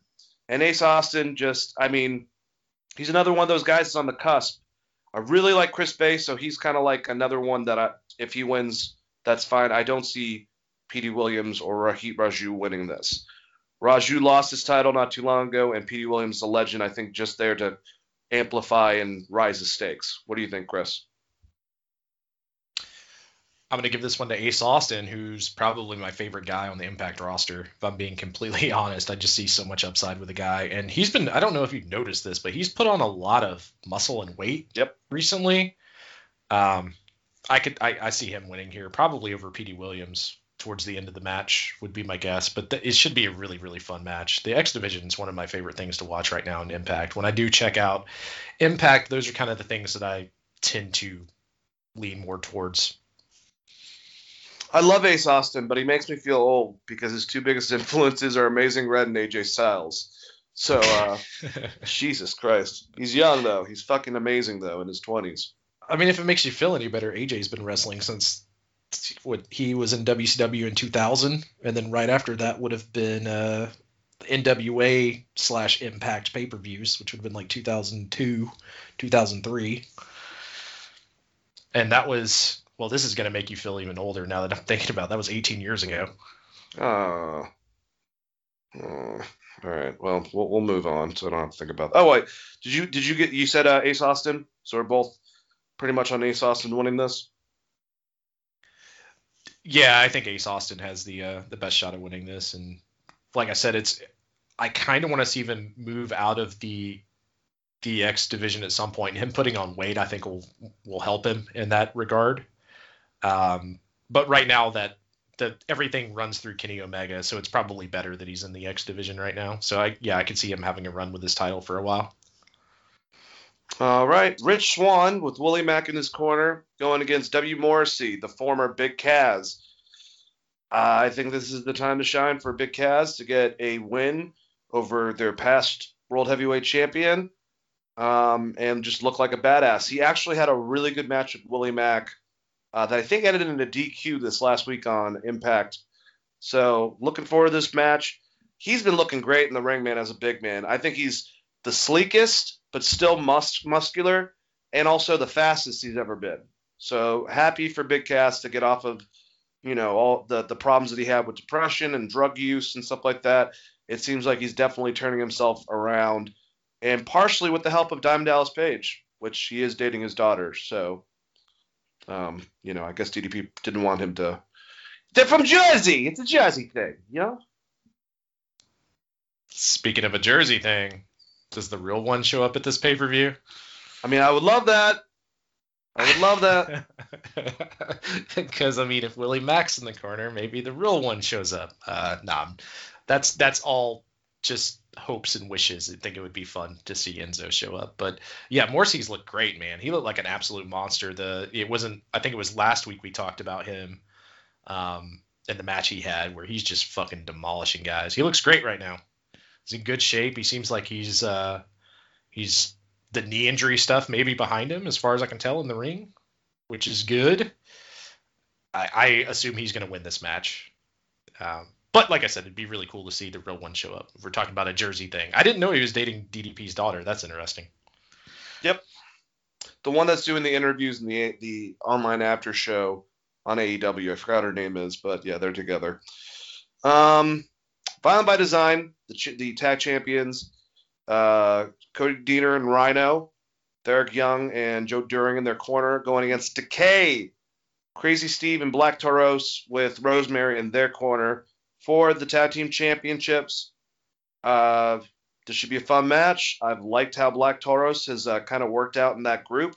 I'm not saying that he filled the void that Abyss definitely does, but he's been a good addition, and I've liked him since I saw him in AAA. But Violent by Design just got these titles. I don't see them leaving. I think Rhino's going to gore Crazy Steve out of his fucking boots, and 1, 2, 3, it's over. I think that's a great prediction. They've never really figured out how to use Crazy Steve, like in like a good singles run type of way. It was great. Did we talk about this on the podcast about how Crazy Steve is like? Was it 85% blind? Yeah, and is still in here having pretty good matches. It's fucking insane to me. I wonder if he's the same amount of blind as Stan Hansen. Oh God. At least he doesn't have giant lariats for fucking Vader's eye to pop out. Yeah, but yeah, I agree with you. I feel like Rhino probably picks up the win here. All right, so then we move on to the women's Knockouts Championship. Deonna Purrazzo with Kimberly and Susan in her corner against Rosemary, Black Toros, and Crazy Steve in her corner. This is going to be an awesome match. I think Rosemary is great in the ring, especially when it comes to theatrics and psychology and crowd stuff. And Deonna Purrazzo is a great technical wrestler. That can't be said enough. But Deonna's going to retain this. I think this is another person to get over. Even though I love Rosemary, but I just don't see Deonna Purrazzo losing this title anytime soon. What do you think, Chris? Yeah, I agree with you on this one as well, believe it or not, just because Deonna Purrazzo, Rosemary doesn't need the belt, right? And I feel like Deonna Purrazzo having a long run with the belt will help her overall. So I assume that she's going to retain here. And not only that, with her and Britt both online and even in interviews promoting the concept of them two having a match, the best of champion, since they're best friends in real life. I think that might be in the pipeline. I think that they're saying that for a reason. Whether it be something that happens on Dynamite or whatever. Yeah, I could easily see that. I think it'd be fun. It should be. I mean, it would be a really damn good match, right? Yep. All right, this match should be fun. Kojima is now in Impact Wrestling, and he went after Joe Doring because Violent by Design was messing with Eddie Edwards and got Eddie Edwards back. So an old foe of his in All Japan, past All Japan champion Joe Doring, is going to be going against him. So these guys have worked together.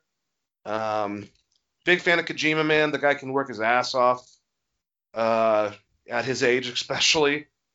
So I think that Kojima is going to win against Joe Doring.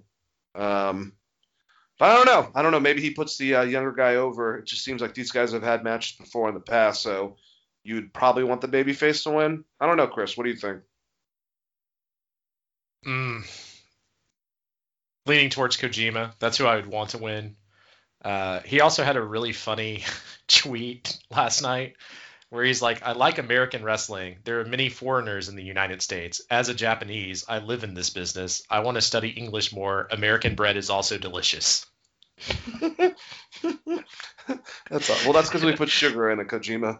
Yeah, it was fucking great. I was just like, well, it looks like he is practicing English by this tweet. That's amazing. I love it. That should be a really fucking fun match, though. I'm gonna say Kenny and Moose will probably be match of the night, but well, that X Division match. Damn it, those are gonna be 3 good matches. I'm looking forward to all 3 of those. Yeah, they're really stacked towards the end of it, man. I'll even put the women's match should be really good too. But yeah, let's get to the big one for the Impact World Championship. Kenny Omega, the champion, with Don Callis in his corner, going against Moose, who honestly, to me, should be the guy with that damn title if Kenny doesn't have it, obviously, over Sammy too. So even if Sammy were to somehow win against Kenny in this hardcore match at Slammiversary, which I think is, yeah, it is before Triple Mania, and send him down this bad rabbit hole. Moose has got to get that fucking title sometime soon. I know that I'm very high on Moose, but his athleticism has gotten way better within the last couple of years. He's sleeked down and lost any ounce of fat on him. His promos have gotten better. His character, he knows who he is. He's never been the actual Impact champion. He won that TNA championship. Well, he won a match and then declared himself the TNA champion when they were having all those issues with Tessa setting back the belt. And then he was a self-proclaimed champion. But that's it. That's all. And I think he's one of their biggest guys, I think, on the roster. Not just height-wise. I mean, just in general. So this should be a good match. We got a little bit of a mix of this in that tag match not too long ago. And I love the interaction that Kenny had with Moose. Moose did that Shelton Benjamin thing where he jumped up and I think did a Spanish Fly with Kenny Omega. So Moose been trying some crazy ass shit. I'm looking forward to this match, but I do feel like Don Callis will get involved or the Bucks and will cause Moose the championship. But who knows? Maybe it'll be someone in Moose's past coming back for revenge. Who knows? I have no clue. But Kenny's gonna win. What do you think, Chris? When's the last time you saw Kenny Omega in a match with someone as big as Moose? I guess the tallest would be Okada. I don't know, and he's still like what 3 or 4 inches shorter than Moose. Yeah, so like that's the thing I'm most excited about is because Moose kind of wrestles like a Hoss ass style, similar to like Lashley or Lesnar. Obviously, he's agile and shit too. I'm not saying that, but it is very much a different opponent than who we normally see Omega against. So I'm excited to see how they're going to work this match out, what the style is going to be. I'm sure it's going to be a good match because I think Moose has improved so much over the past 5 years of where he was when I first saw him in Impact. But like, I don't know that I've ever seen Kenny wrestle anyone like Moose and the way Moose works in the ring. I'm sure he has.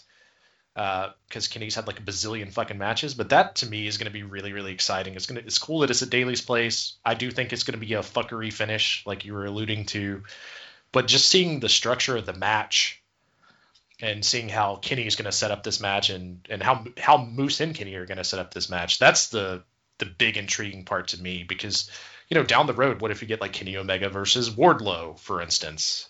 Yep. This might be like a teaser for something like that. So or Lance Archer. Yeah, well, he's probably wrestled Lance before. Maybe we're just forgetting. Yeah. Oh, Maybe yeah, in the that's right. They've been in G1 the or same something. G1 tournaments, yeah. But I always forget that he was in New Japan for a long time. But Lance also works completely different than like Moose. Moose is kind Moose of is more of like weird. a hoss. Yeah, he's just more of like a hot. So it's gonna be Moose- interesting to see. Moose is like if Shelton Benjamin was the size of Bobby Lashley. That's good. Yeah, I could see that. Yeah, I mean, I agree with you. I think if you take Kenny Omega out of the picture, Moose should be the champion right now. I think he might be the best heavyweight they have. And I like what you're saying because it does make a lot of sense. This will be one of the first times, at least as Kenny Omega as an AEW champion, where he's the heel champ, but he's in peril the whole entire time because he's going against someone that should be able to physically dominate him. So it's not going to be like just an easy win like he's probably considered. Adam Page is pretty tall too, but Page or Orange Cassidy or Pac or whoever he's beaten in the past. Yeah, I mean, like you put like Moose next to Kenny Omega, there's a huge, pretty big size difference, right? Yep. So it's just going to be interesting to see how he works the match. I'm excited for it. I think it's going to be really, really good. I'm just, like I said, I guess the last time I saw Kenny work anyone like this is Lance Archer, and Lance Archer doesn't really work like his size, if that makes sense. No, he does some. Well, I mean, it's Lucha Libre, but it's Undertaker inspired. But like those high spots that he goes for is pretty fucking gnarly. Let's go over the stuff from last night. I was able to stay up and watch most of it. Chris, are you proud of me?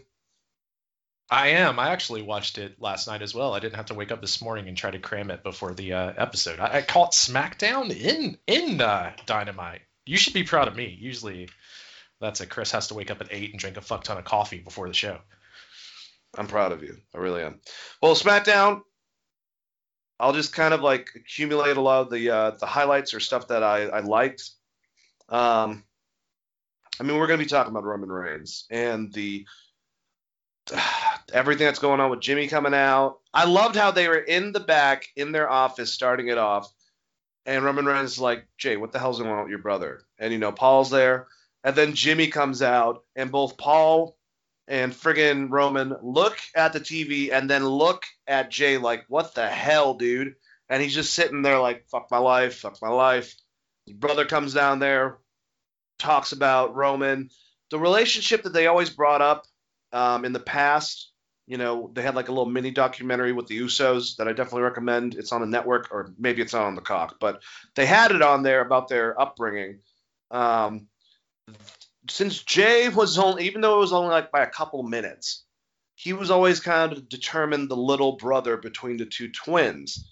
And that's kind of the camaraderie that Roman was older than them, but Jimmy was kind of like, second in line and Jay was the last one. So it's really a fight, Chris, between the two of them of this is my brother, this is my best friend, my cousin, over who's the best. And I love that Jimmy never, ever backed down to Roman Reigns, even getting in his face and saying, you want to fight? You want to do this? And Roman flipping it so amazingly. And it's like, you're my brother. I mean, you're my cousin, man. We're family. This is not about fighting, dude. This is about being the one that provides for the family. Going back, trying to pull back the layers of being sort of a babyface, but it's all bullshit. It's all manipulation.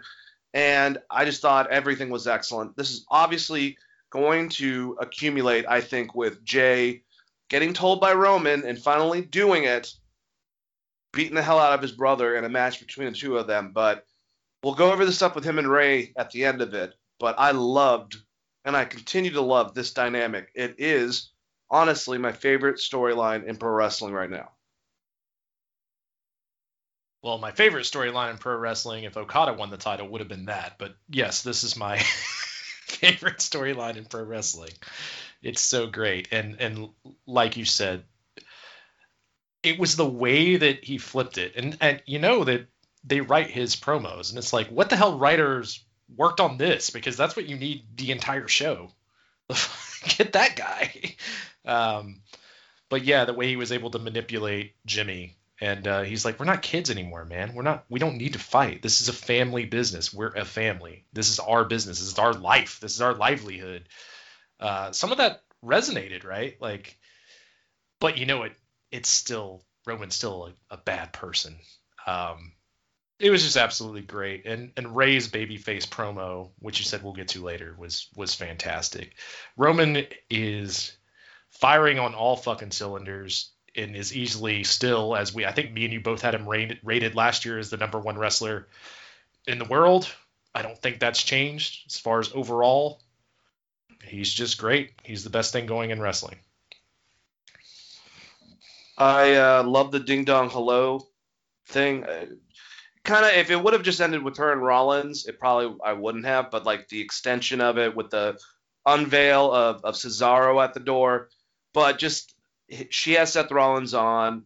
They gloat about everything that they've done and what they've been able to take away from Cesaro and also Bianca Belair and getting their heads, and they're laughing, and they both have their obnoxious laughs that are very known. All of a sudden, we got a ding dong on the Ding Dong Hello show at the door. Seth goes and answers it. It's Cesaro, and he beats the living shit out of him and destroys pretty much the whole set with Seth. And this is his return since Seth screwed him over at the pay-per-view. So that was fun. No. The Monday after the pay-per-view that he screwed him, giving him all those stomps to the head over and over again. So we're setting up that for more. He literally is ripped. His whole pants ripped off. He just has his suit jacket, his boxer briefs, and his shoes on, and is running away in fear. I love this Seth Rollins. He's playing a really good, this has been my favorite version of him as of lately. I hate the Messiah thing, but him as a shitbag heel who's also like chicken shit, I think it's great. And then Bianca comes out, mocks Bayley, and this worked for me. What'd you think? I enjoyed it a lot too, man. I thought it was a really fun segment. It was cool seeing Cesaro get some momentum back, and kind of a funny Ric Flair moment where you're in your boxers running away. You gotta love the chicken shit heel. That's the best Seth Rollins heel, right? When he, like the Messiah stuff, it doesn't work. But he just comes off as kind of a skeezy guy that would be a chicken shit if he was going to be a heel. So I loved it. I thought it was great. And Bayley was also awesome here. Bayley's been really, really, really good since she came back, I guess, since Sasha disappeared. I think that she's been really, really fun. I didn't know how fans were going to react to her or how the world was going to react to her after all that WrestleMania bullshit, but she's been great. Yep. I like the stuff with the Street Profits. I mean, they're taking Alpha Academy and actually giving me reason to want this feud, because even though we have stuff going on with the tag champions that are unrelated with the championships themselves, with Ray and Dominic, we have the Alpha Academy kind of fucking over the Street Profits, and then they had a match, and we have a part where, Angelico, or no, not Angelico. Why can't I think of Montez Ford's tag team partner's name? Angelo Dawkins, is that it? Thank you. Angelo Dawkins gets lured outside by Chad Gable and, man, what the hell is going on with me? Otis. Otis gets him in the back, beats the living shit out of him. He should be done for the rest of the match. And then Chad Gable and Otis spend a good time just destroying Montez Ford. At one point, Otis does his splash from the middle rope. And, by the way, I just want to also say that the commentary, even with Michael Cole, has been great. Now, that has to do with Pat McAfee, but I think that he's been excellent. There was even a part where I believe Nakamura threw, was that when he threw him? Yeah, King Corbin over the announce table, and he completely disconnected Michael Cole. And while Michael Cole's shuffling to get everything working with his headset, Pat McAfee takes over like it's nothing, talks about the rest of the thing going on, and then, eventually gets interrupted by Michael Cole taking it back over. But he's been flawless, and just saying, like, just emphasizing the splash and how Otis went across the ring to do it. I still don't like Otis as a heel. I don't think it makes sense, but these guys are two great in-ring wrestlers against the Street Profits. If that's going to be at the next pay-per-view at Hell in the Cell, I'm down for that. And I thought that Montez Ford sold the injuries from it so well. So I really like that section too.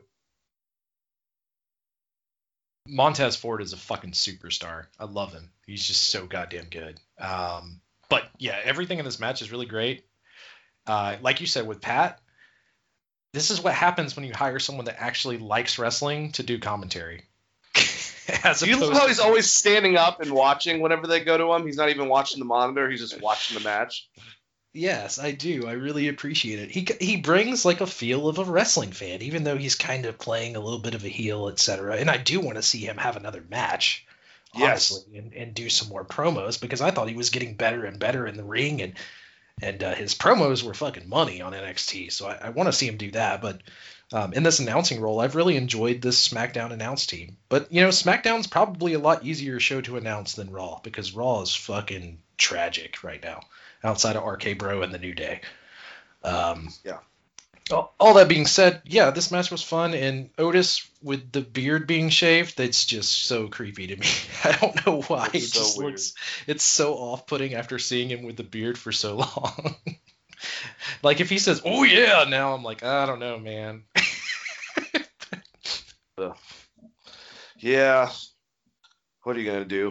But Rey Mysterio, awesome promo about family, calling out Roman and all of his stuff, and saying that he's actually more of an element of how you're supposed to, be with your family, and that he took out his son, and that he's going to go out to the ring and call his ass out. And at the end of it, he did.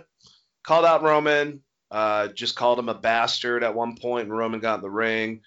And, of course, things become physical because Rey had – I would have liked Rey to have had – I'm so sick of kendo sticks. Had a baseball bat instead hidden behind him, pulled that out and kind of like just shot him in the gut, old school style like Sting does, and do that, because I just get so sick of kendo sticks. But Roman comes back, Dominic helps out, comes out of nowhere. Roman takes them both out, and then the gnarliest looking bump. Obviously, they just filmed it a certain way.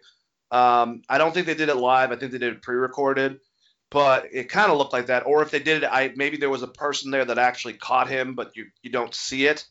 Power bombs fucking Dominic onto the floor to the outside. And Rey is devastated, and Roman's coming up the ramp just laughing. So I'm sure this is also going to piss off Jimmy, because Jimmy also said, like, why are you doing this to Rey and Dominic? Like, why would Rey Mysterio deserve this from you?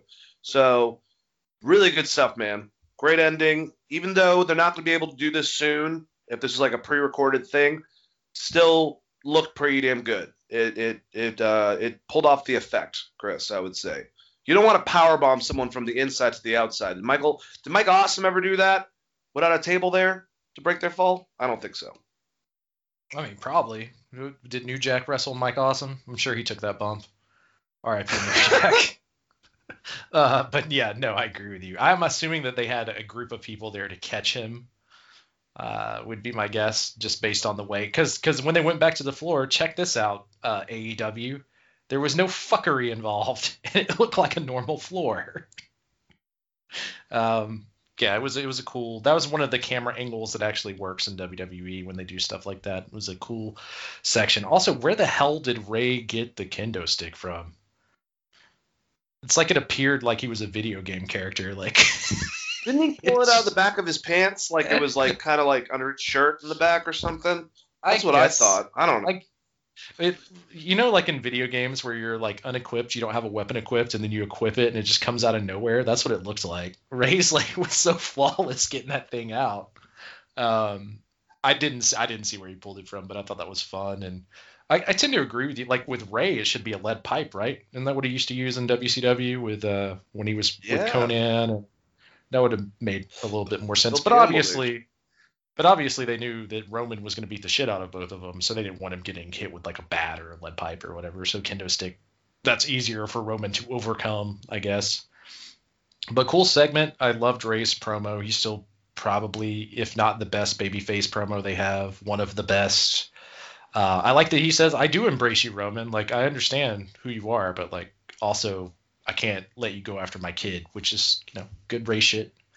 I don't know what this sets up. Are we setting up Roman versus Ray in a Hell in a Cell?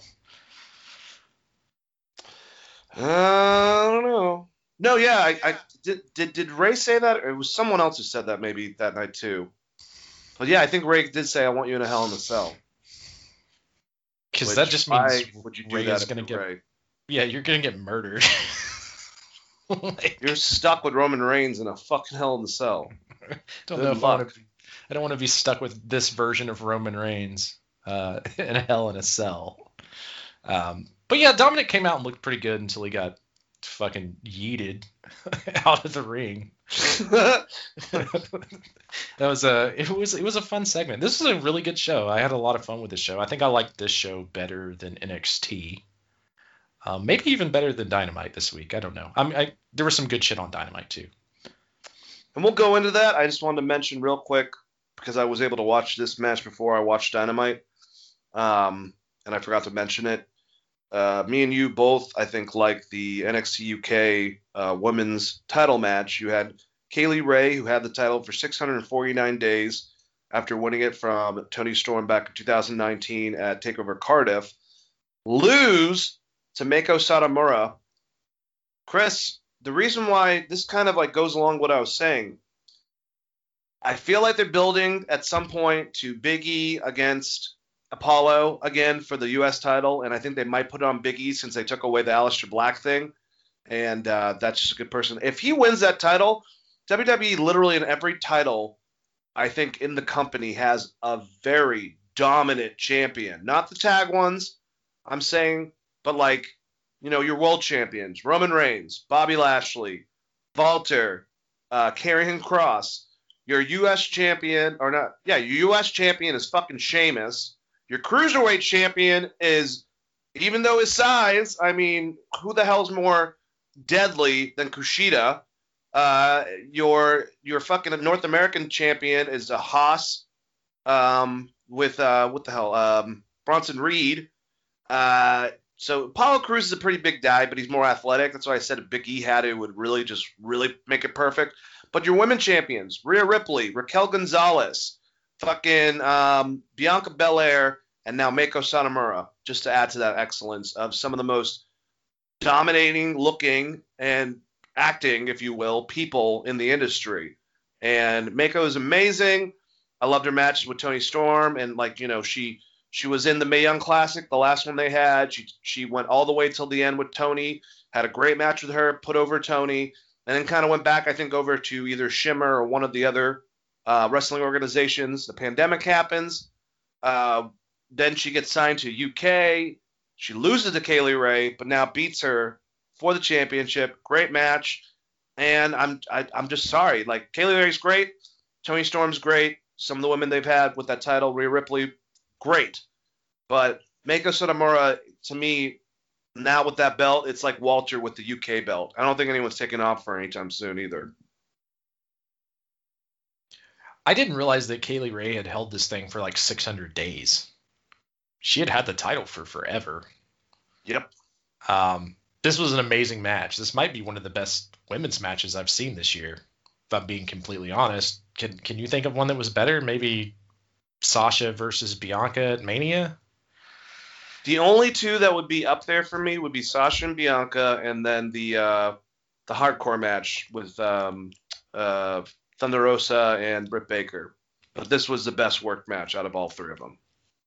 Yeah, it was fucking great. I love the finish of this match where they were on the top rope, and then Satomura hits that, like, God, was it a sunset flip or a sunset power bomb leading into the finish? And like she locks in a sleeper hold, and then she hits like a step up Pele kick or some shit. And then like it was like Kaylee Ray doing all she could, like basically selling. She was down on the mat. She locks in like a triangle choke. And then Satomura like breaks it up by trying to do a pinfall, and then just Death Valley Driver and then Scorpio Rising game. And Scorpio Rising, by the way, is such a cool fucking move because it's basically the Shining Wizard, but she does like a leg drop on the back of your head. Yeah. It's fucking sick. I love One thing that was really cool in the match is when both ladies back to back gave each other their finishers and were able to kick out of it. But I thought it was great, man. Their work on the outside, everything that they did, they were beating the living hell out of each other. And I know the complaint.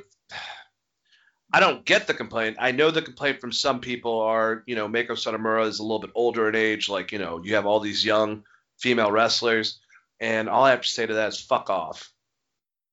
Why don't we give the same exact type of treatment to the male wrestlers like we do the female wrestlers, or vice versa?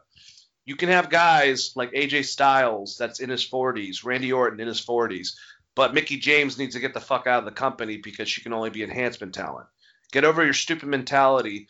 Some of those younger girls need to get better to be able to get to that level, and someone like a Meiko Satomura losing to one of them is going to make them. So if you don't know that, that's because you're an ignorant fool, in my opinion. Yeah, I agree with you. And anyone who's listening to this, they should go back and listen to my rant about this from last week as well, with ageism specifically when it's related to female wrestlers. And also go listen to Mickie James talk about it, because I think she pointed out a lot of things that are very prevalent, at least in the WWE side of things. But yeah, Meiko, she didn't look old in this match. I'll tell you that. Looked like $1 million fucking bucks. So, yep. The only other match I watched on this card, Dane, was the Devlin match. I haven't had a chance to check out everything, but the Devlin versus Huxley match was pretty good, but it was very short. Yeah, I only caught the main event, but still great stuff. You get those diamonds in the rough with UK, where it's like you hear that Ben Carter had an amazing match with someone, or Jordan Devlin for that matter, or they have some of those guys over there, Joe Kofi, where you're like, all right, I'll check out a Joe Kofi Walter match. That should be fucking great. And some of the other people are developmental and they're getting better, but it's a little bit different in NXT. I think NXT over here in the States is just more. It's really a hybrid between on the same level and also developmental at the same time, whereas I think UK has those developmental people thrown in, period. So it's good to have a couple legends, or not legends necessarily, but a couple veterans up there. Yeah, and I mean, this was a short show overall, and I do recommend people go back and watch it. Like I said, I didn't get to see the tag match, but I watched the majority of the rest of it. And Walter has an in-ring segment that I think you'll dig, Dane, where he comes out and talks about, basically, he's like, I defended my title belt on 2 different continents in the same week, against Ciampa, obviously, and Rampage Brown. And then he talked about his mission being to restore honor to this great sport. And he said he would forever be the NXT UK champion, which at this point, I don't know that there's anyone that can take it off of him unless they send Finn Balor over there or some shit. But as far as UK wrestlers go, Walter, he is... That's the only name. He is a big ass monster of a man that is just chopping motherfuckers down like they're redwood trees. And I don't even know if I'd want Finn to win, but he's like the only person now. I mean, he's beaten Joe Kofi. He's beaten Tyler Bates several times. He's beaten Pete Dunne several times. He has beaten Ilya Dragunov. He's beaten fucking Tommaso Ciampa. He's beaten Rampage Brown. I mean, these are some, like, Tommaso excluded. Those names are some of the biggest names in the UK wrestling system, period, including Rampage Brown, which I'm very happy finally made his way over to the UK. Used to be huge over in Progress and ICW. Yeah, Finn Balor pretty much is the only person I could think of that might be able to take that title off. What they need to do, and they probably want, is just offer him a stupid amount of fucking money to work the Brock Lesnar schedule and then build up to him versus Brock. Because I want to see that. Yeah. I want to see Walter versus Brock, especially if Walter goes over. Like, I think he's just the superstar they need.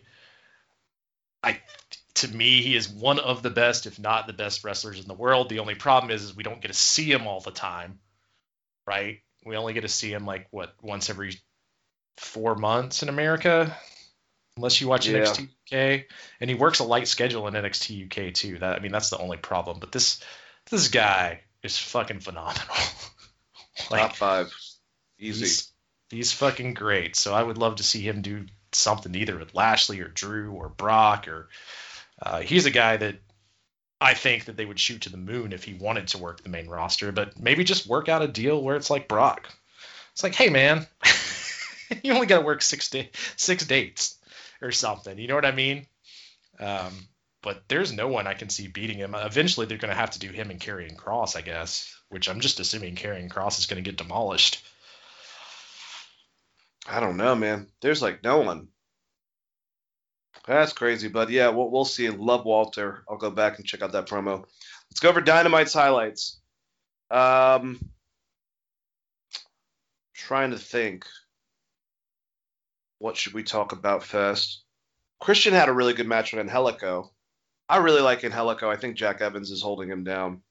I know Jack is really good luchador. I liked a lot of their stuff specifically together and separately in Lucha Underground. A lot of times what he does, I just feel it's getting sloppy. I don't know what's going on with him. But Angelico, every time I see him perform, the technical stuff that he does is very innovative. It's stuff that reminds me of TJP and also Zack Sabre Jr., some of the cool things that he pulls off. And I thought that Christian complimented him really well. Christian really had, and I think it was Jim Cornette who said that he's got that Bobby Eaton style of just being a really good worker and being able to work off of anyone really well. So I thought that was a good opening match. Of course, Angelico lost, but, you know, this is building towards him and Matt Hardy. So, and I still don't know how I feel about that. I mean, I guess that these guys have chemistry together, and I get that, and they have history, but to me, them two putting other guys over is kind of more important at the minute, or building their own stock if they want to get them in a heavyweight title position. But how'd you like this opening match, and what do you think about Angelico? I like Angelico. I've never been huge on, was his partner, Evans? Jack Evans. Yeah, I've never been huge on him, and I think they're a weird tag team. They like seemingly don't have chemistry to me as a tag team. I feel like you could find another guy if you wanted either of those guys to tag with someone. I feel like you should be able to pull someone from Dark or one of the other programs you have and make a different tag team. But they just, to me, they don't fit as a tag team. Also, I missed the Matt Hardy promo at the beginning, so I'm not 100% sure what he said. I kind of came in right as it was happening. Match itself was great. One thing Christian was really good about in this match is slowing it down. Yes. Because Angelico was trying to go full throttle, and like you would see like Christian slow the match down and make it a good match. And then obviously he got his ass whipped after he got the win, which was to be expected. And Jungle Boy shows up to make the save, which I think is great because baby faces should look after each other. Jungle Boy coming out to make the save, even if he's not in a feud with any of these guys, just makes him look like a good dude. Reminds me of like what would happen in the 80s if Dusty was getting beat down by the Four Horsemen. No, people got to run out there and try to save him. Loved it. Yep, I agree. Next announcement, we got a new wrestler that is officially a part of AEW. The Enforcer, Arn Anderson's son, Brock Anderson, made his... he looked like... I love how you said he looked like he came from a Jimmy Buffett concert, but really, if you equate some of the stuff that Arn would wear in the 90s on Nitro, where he was probably around, like, you know, early 30s, older than Brock is now, but around the same age, he really has a similar look to his father. He even, like, kind of looks like he's in his 40s. Like, just, if that's like an Anderson thing, I don't know. You know, the hair pat to the side with the glasses. He's a little bit thinner. Like, I would like him to be a little bit stockier, but I'm telling you, man, the stuff I could care less about is now we're going to probably get Cody and him against Anthony Ogogo and QT Marshall, who's trying to be Tony Soprano. It's like you can tell that's a direct ripoff, whereas Roman seems like he's channeling Tony Soprano and doing it naturally. Him with the shirt and kind of like, you know, well, he is from Jersey, so we can kind of, all right, whatever. But it's not like I don't like QT Marshall. It's just too on the nose for me. And he's not doing some of the stuff like the qualities, like, you know, the facial expressions, the smiles, like you can't see what I'm doing right now, but like some of the stuff that Tony would do mannerism wise, he should probably study a lot more if he wants to try to pull off a Tony Soprano character. That's a very, very big fucking task, by the way, that your boss put on you, because I know that that was Tony's idea, Tony Khan. But I like Brock. I hope he's good. Who knows, man? I'm thinking, if they get Tessa, put her with the two of them, call it Generations or some shit. I know that we have a million goddamn things, but we're gonna keep on having a million factions, so fuck it at this point. But Brock looks good. I'm excited to see Arn's kid pick up the mantle. I can't wait till he goes against JD Drake, who's like a walking version of his father right now. I think that will be fun. Who's completely in a weird faction that I don't know why the fuck you put him with those other guys, with Dolph Ziggler's brother and Cesar Bononi and that other dude that no one cares about, the librarian. Not too happy for JD Drake for that, but maybe that's because I'm a fan of his personally. I love him and Brock in a fucking tag team. Just change your name to Drake Anderson. Just do that and fucking let Arn have the two of them. Like he's the Oli and Brock's the fucking Arn. That'd be great. But there's stuff that you can do with Brock.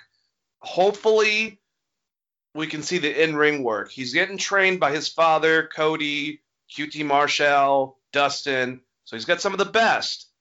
But his dad, based off his size, was one of the best technical wrestlers of his generation. He was a mechanic, is what Stone Cold Steve Austin called him. So that's a lot to live up to. There's those David Flairs and David fucking San Martinos, and I guess David anything at this point. So hopefully just thank God his name's not David, Chris, I guess. Yeah, unfortunately his name's Brock, which is also no, I'm just kidding. Big thing to live up to. He looks a lot like Arn. He's got the Arn hairline. That stuff is going to go pretty quickly unless he starts using Keeps, which we're not sponsored by, but hey, Keeps, if you're listening, you send us some of that sponsorship money. We'll appreciate that. Yeah, my wife walked in while I was watching, and I was like, hey, look, it's Arn Anderson's kid. And she was like, the guy that looks like he came from a Dave Matthews Band concert. It was like right after I had sent you that. And I'm like, God damn. I will say this, the punches he was throwing looks like Shane McMahon level of shit when he did the double leg takedown. So yeah, obviously he's still learning, but that's one thing he needs to learn from Arn, because Arn probably throws one of, if not the best working punches of all time. So yeah, just have him throw a bazillion punches, Arn, I guess. I'm excited for this. I think it'd be really cool. There's a lot of places they can go with an Arn. They could even build to him and Cody somewhere down the road if they wanted to. But Arn and his son looked very underdressed in comparison to Cody. He's gonna have those suits on, man. It was very weird. QT Marshall, I just don't care, dude. I really, really don't. I wish the storyline was done already. And like you said, you're asking someone to fill some big fucking shoes if you want them to be James Gandolfini. Yeah. It's not gonna happen. You don't even have fucking close to the accent. Neither do I. All right.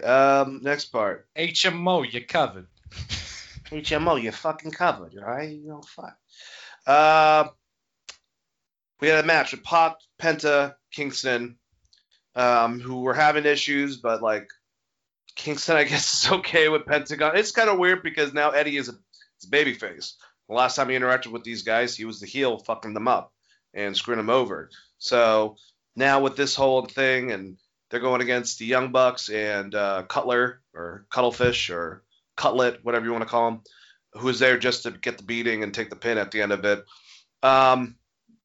But yeah, just the attack at the end of it, and we have Frankie Kazarian out of nowhere coming out. He is now called the Elite Killer, and he fucking took out a bunch of people. And next week, it seems like it's going to be Frankie, it's going to be Pentagon, and it's going to be Eddie Kingston.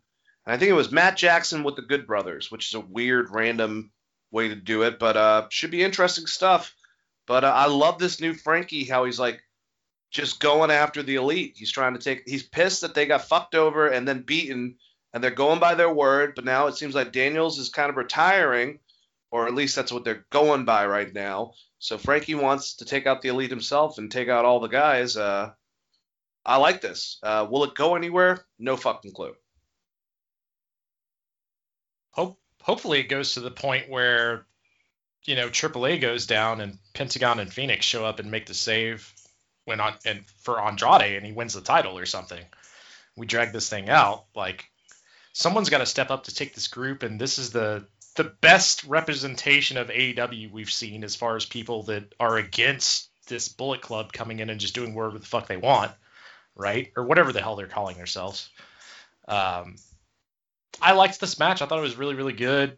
I love the spot where, Neville goes, or not Neville, the Bastard Pac goes to hit the splash, and Kingston stops him and convinces him to go together. He's like, we're on the same page.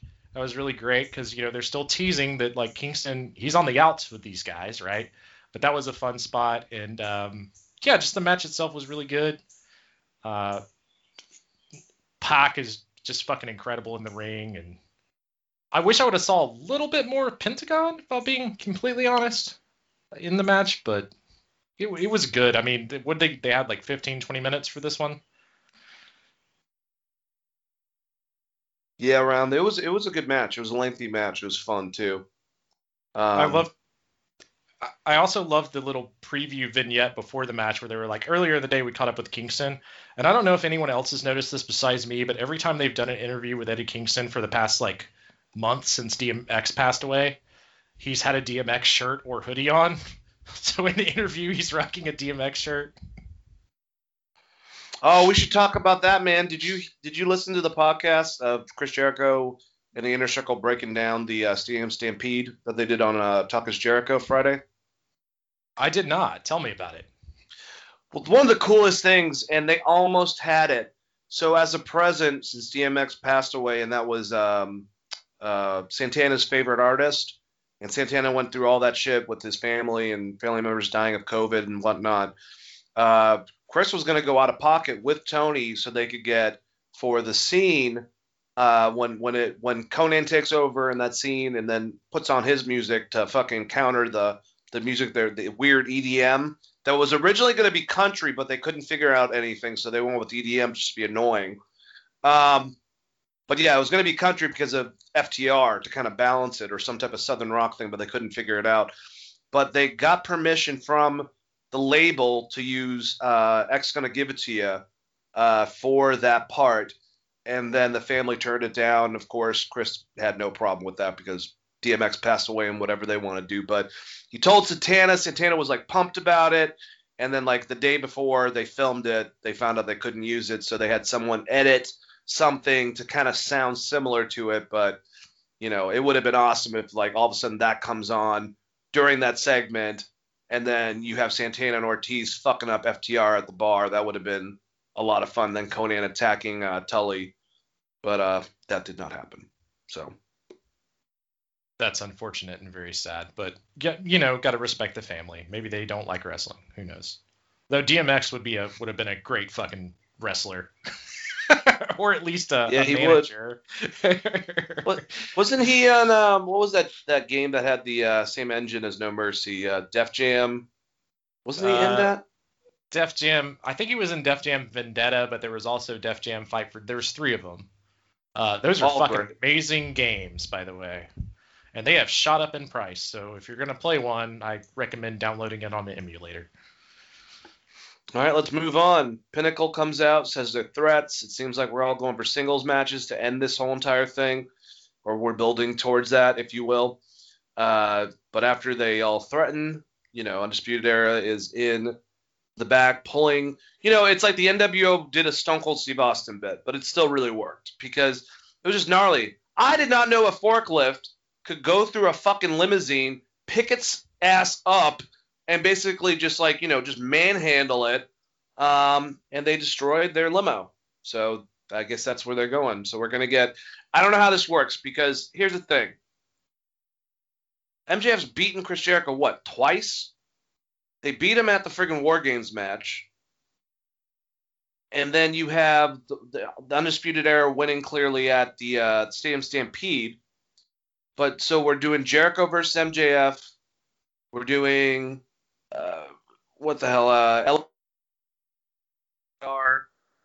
Sammy going against Shawn Spears. We also have been promoted throughout this that Sammy wants to take on MJF by himself. And then Wardlow and Jake Hager are having their match in a UFC cage, I think, next week. So when the fuck is this going to end? Like, I like it. It's a lot of fun, but there needs to be an end in sight. And I don't know how you're going to equate that we have an overall winner with a bunch of individual fights.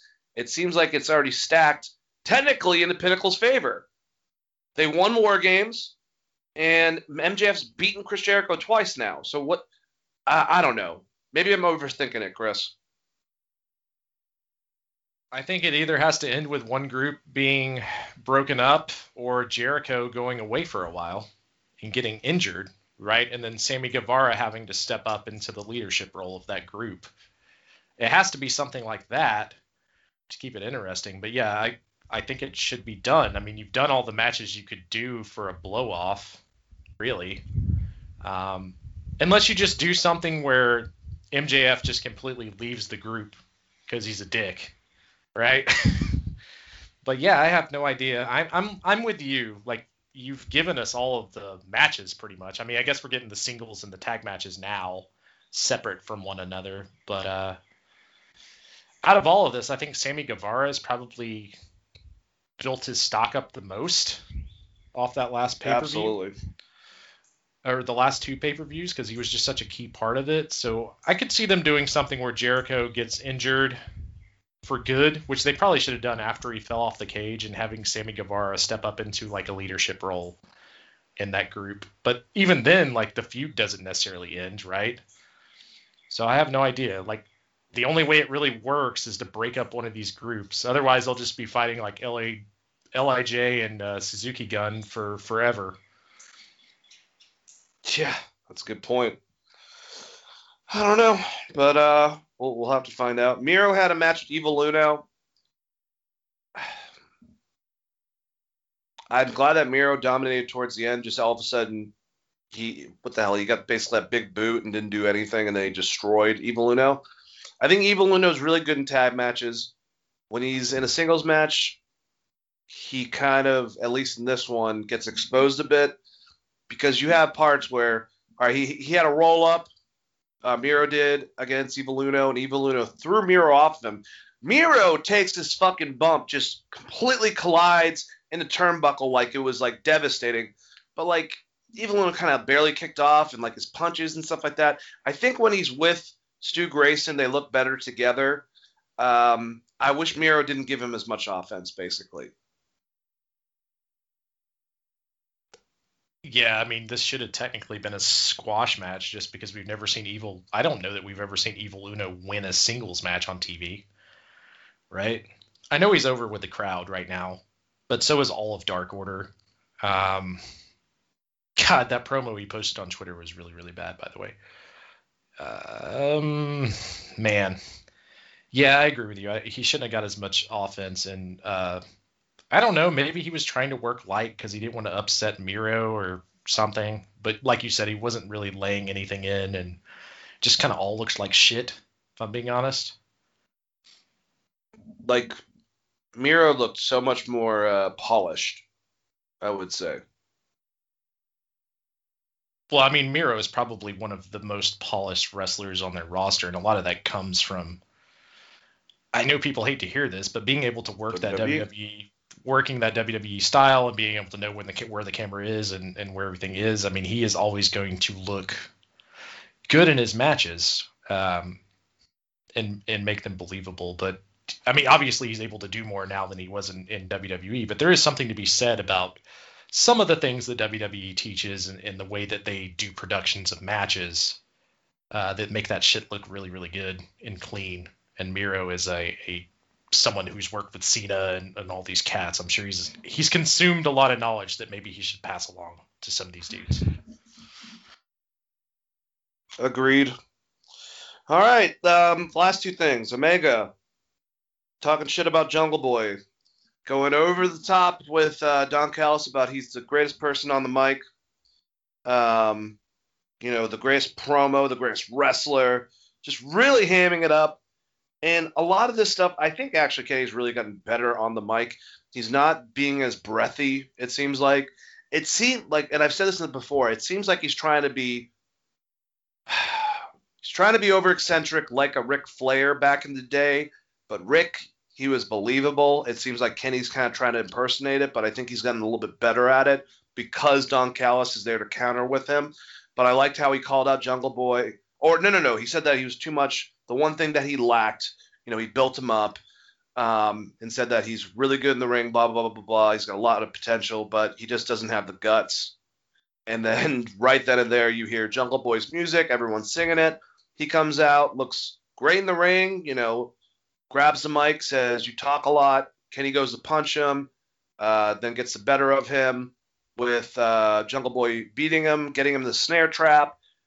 Good Brothers hit the ring. He gets out, retreats. And yeah, we're building towards this match in 2 weeks for the title. Kenny Omega versus Jungle Boy. I am invested. I think Jungle Boy, like Sammy Guevara, like MJF, like Adam Page, like Will Hobbs, those are your future big guys within that company. Darby Allin, obviously. And Jungle Boy's up there too, man. And he's great in the fucking ring. This should be a great match. Looking forward to it. Yeah, I agree with you. It'll be a good match. I don't see Kenny dropping the belt to Jungle Boy, but I'm excited for that match, especially like a pay-per-view level match, like a 20-minute match between him and Omega. That should be really, really great. And this is the first big test for Jungle Boy, really, to see if he's ready completely for the main stage. I mean, going against Omega it's like a rite of passage at this point, right? The best bout machine himself. Huge. So hopefully he is 100% on his fucking game, because this match could make him look like $1 million. Everyone knows that I don't necessarily think that Omega is the greatest wrestler in the entire world like a lot of other people do, but he is a damn fucking great wrestler and can have a great match with pretty much anyone. So for Jungle Boy, this is like a big stepping stone. This could be like, he could have a 5-star match with Omega, something that would be remembered. So this is great all around. I don't think Jungle Boy will get the title, but it was fun seeing him kind of get the better of Kenny here. It's not going to obviously be the same outcome, but this kind of gives me, we talked about this. It was actually David LaGreca who brought this up directly to Billy Corgan about how, he's getting like a Flair, Dusty type of concept sprinkle with the Murdoch, Nick Aldis thing. This kind of gives me a little bit of sprinkle of like a Kerry Von Erich against Ric Flair, except for obviously Jungle Boy's not getting the title. Just a really pure babyface that's agile and not scared of the opponent that talks a bunch of shit and has this big game and comes off intimidating. But also in actuality, you have that experienced guy that can make the guy that has a little bit less experience but the crowd loves put to a different level by having just a great match with them, which Rick was able to do with Kerry. And, ended up giving them the title for a little while, but like I said, that's not happening. But other than that, I think there is similar elements. Yeah, I would almost compare it to like a Steamboat type deal, because Jungle Boy's not said that much. Ricky. But yeah, I could agree with those comparisons, man, for sure. And it'll be a fun match. It's just, I don't know if this is the time you give Jungle Boy the title, especially amidst of all the. Once again, Kenny is. I don't want to say he's like kind of cancerous, because I feel like that they're a big part of the show, but all of these shows are specifically directed around Kenny Omega, whether it's in Mexico or AEW or Impact. There's like a backlog of people that you need to get over, and who are you going to pull the trigger on first? And I don't necessarily know that that's Jungle Boy. No. Darby, Adam Page, you said Eddie Kingston. I think those are your best choices. But we'll see. We'll see what happens. Maybe Christian will take it. Taz, or Team Taz, man, are they done? Brian Cage walked out on Will Hobbs while going against Ten and Adam Page because Ricky, informed by Taz, through the FTW championship at Taz to, while the other person, Hook, distracted the referee on the other side to take out Adam Page. For the second time now, he wouldn't do it. He actually threw his title to the outside on the floor. Taz was pissed off. Frankie was pissed off. And Brian said, fuck this. I'm out. Hobbs gets taken out. And as we go off air, Adam Page, the Dark Order, 10, all of them celebrating together, drinking beers while, of course, -1 was drinking water. They made sure that they let everyone know that. But yeah, good ending. I love Adam Page in the ring. He did something I can't remember. I can't put my finger on it tonight that I was like, this man is so ridiculously agile. It's fucking crazy. Some of the back flips that he does or shooting star presses off the apron. Like, he's just incredible, especially based on his height. But I like this. I like this whole entire thing. I like the story. And I think Brian Cage, he might be clashing with Hobbs. But after that, away from Team Taz, and I still like Team Taz. Maybe they can get another member that makes more sense for that group. I think Brian Cage is going to be positioned better as a champion. Not champion. I'm sorry. Being babyface champion level guy, if you will. I like the idea of the dissension of Team Taz and maybe Cage carrying the FTW title and actually defending it. And then if they could bring in, and they've done this in the past in Impact, like if they can bring in someone like Samoa Joe to be with Taz to go against Cage for that FTW title, that would be something that's really awesome. But the FTW title kind of means nothing. And I know Taz had surgery this week, right? He had some kind of non-cancerous tumor or something that was affecting his hand. So hopefully everything's good with him. I think that's why he wasn't on the show, right? Yes. Well, this one was pre-recorded, so he was on the show at the announce booth. But yeah, I think it was recorded the last week. So. Oh yeah, gotcha. I vaguely remember any of this other than Adam Page won. You might have been tired, man. This was at midnight, basically, when this happened last night. Yeah, I don't even remember Taz on commentary, if I'm being honest. But I remember the match, and I remember Cage walking off, and that was kind of the gist of it. I guess him versus Powerhouse Hobbs, that's fine. But what are you going to do with Cage afterwards? Just have him be a singles guy. Maybe get a new manager if you need to, but like someone that makes more sense for a babyface, big guy. I don't know who that is, though. I have no clue. Maybe the ravishing Russian Lana. Let's see how that works out. I'm kidding, but yeah, the FTW title is just the weird part of this to me. And then also Ricky Starks is kind of an afterthought at this point. So yeah, maybe him it's being just injured and on TV is actually not helping him, I don't think, because he can't do anything. He looked like a bitch running away from Cage. Yeah, it's kind of a thing where maybe this group has ran its course, break them up, and then if you want Taz to come in with a new guy, that's great. You know, I think it's maybe that time, or maybe it is just Will Hobbs, but maybe it's time to give it like some breath, like give it a couple months and then rebuild it. Because I mean, Team Taz has lost to everyone. They really have. It's not like a dominant thing. They got beat up by Sting and Darby Allin, the entire fucking team, essentially. I agree, man. I don't know what the fuck's going on with that, but that's very true. All right, we got 5 more things to talk about real quick before we get out of here. News items, if you will. You were just talking about Samoa Joe. Well, from Fightful Select, apparently he might be headed back towards the NXT brand. Apparently, just like was talked about with Aleister Black, there was a lot of setback and pushback by a lot of the executives and people within the company about rehiring specifically Aleister Black and Samoa Joe. So if Samoa Joe, the rumor is from Fightful, what they're saying is that he would be headed to NXT as a wrestler and a staff member. So he would be potentially back in the ring. So I don't know what to say about this. Like I said, I know that Aleister Black was rumored to be wanted to come back as well. Not necessarily to NXT, but back to the product because a lot of people saw potential in him. But then that was denied also because there's a rumor that he might be joining AEW later this summer. I know for a fact, and I'll talk about something else in the next news item about Aleister Black specifically, what you were saying about being, taken out and what he wants to do in the future.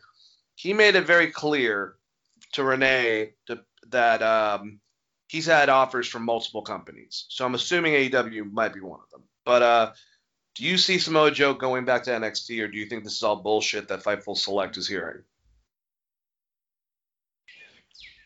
I mean, it's possible if they want to pay him the same amount of money. I don't see, like, this goes back to what we were talking about last week, which Lance Storm brought up with someone like Braun Strowman, was releasing them just a way to renegotiate their contracts to make it a lower price. And if that's the case, I don't think Samoa Joe is going to go work NXT for less money than what he was making on Raw, especially if he can go somewhere else and work and make the same amount of money and actually be elevated on a TV show.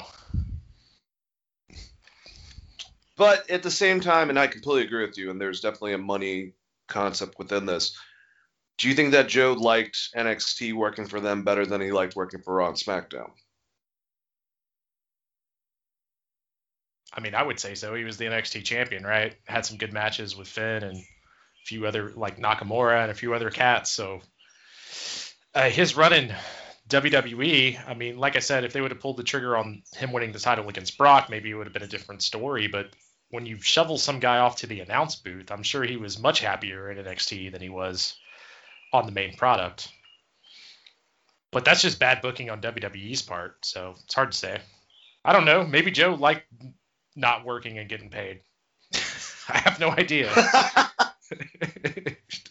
That'd be a good question to ask Joe. He's like, I got to play video games with a New Day and then just do commentary. He didn't have to worry about fucking taking a bazillion bumps. If he goes back to NXT, it's going to be expected for Joe to have those kind of NXT matches again. I mean, it would be the same thing. But maybe we'll finally eventually get.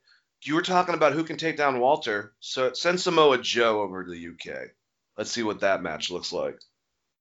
I mean, it would kind of be like similar to his matches in Ring of Honor, or was it Pro Wrestling Noah against Kenta Kobashi? I mean, Walter's way bigger frame, but that's like one of his biggest influences with style. So Joe would be great against him. I'm just saying. Yeah, it'd be a great match. I just don't know what you do with Joe on NXT. Like, you don't. You send him to he goes to either AEW or Ring of Honor, hopefully. Or New Japan, maybe. Has Joe ever worked New Japan? I don't know that he has. Or if he has, it was a very limited run. But someone like him showing up would be a huge deal for New Japan. Is he too worn to go through a G1 tournament? I don't think so. I mean, like, MVP went through one. Shelton Benjamin went through one. I would think Joe would be able to do it. I think there's enough respect for Joe that they would work around whatever Joe's able to do or not able to do. As long as he doesn't get concussed or anything, he should be fine, right? That's the only reason he's been out. He's not out with any kind of – he wasn't out with any kind of body injuries. He got concussed by AOP twice. Yeah. All right, so let's talk about this Renee Moxley, or is it – she goes by Dupree still. But her interview with Aleister Black, I'm just going to give a detail of some of the stuff that he talked about, and we'll talk about that. It says that WWE's issue is a lack of focus on their main people being pushed. The issue is there's not a focus on the people around the main people being pushed. You have to have continuous stream of people being built up so that people care about them. Nothing I'm saying is shocking. I think it's the main consensus of a lot of people that there's not enough focus on multiple people. Why would you not make everyone you are utilizing strong? It is a very busy and ever-changing landscape, and you can only do so much. As a talent, you can only do so much. Producers can only do so much. The writers, staff can only do so much. The good thing is that it's also shared within the company, the locker room, the writing room, and that's how everyone keeps their chins up. Everyone has the same question marks. It's telling of what perhaps should change. I want to present a more positive sense of this release. So, that's him confirming stuff that we've always known, right? Pretty much. and kind of siding with the fans and what they were saying that Triple H shit on earlier. So, yeah, I mean, but here's the thing. Like, not everyone that gets elevated to the main roster is going to be a top guy. I feel like he is kind of a caveat to that, right? Him and Ricochet should have been sure things. It's weird because he's not said anything negative about WWE, which I think could lead you to believe that he could possibly sign somewhere, right? Back with them. So I don't think that rumor is just completely crazy.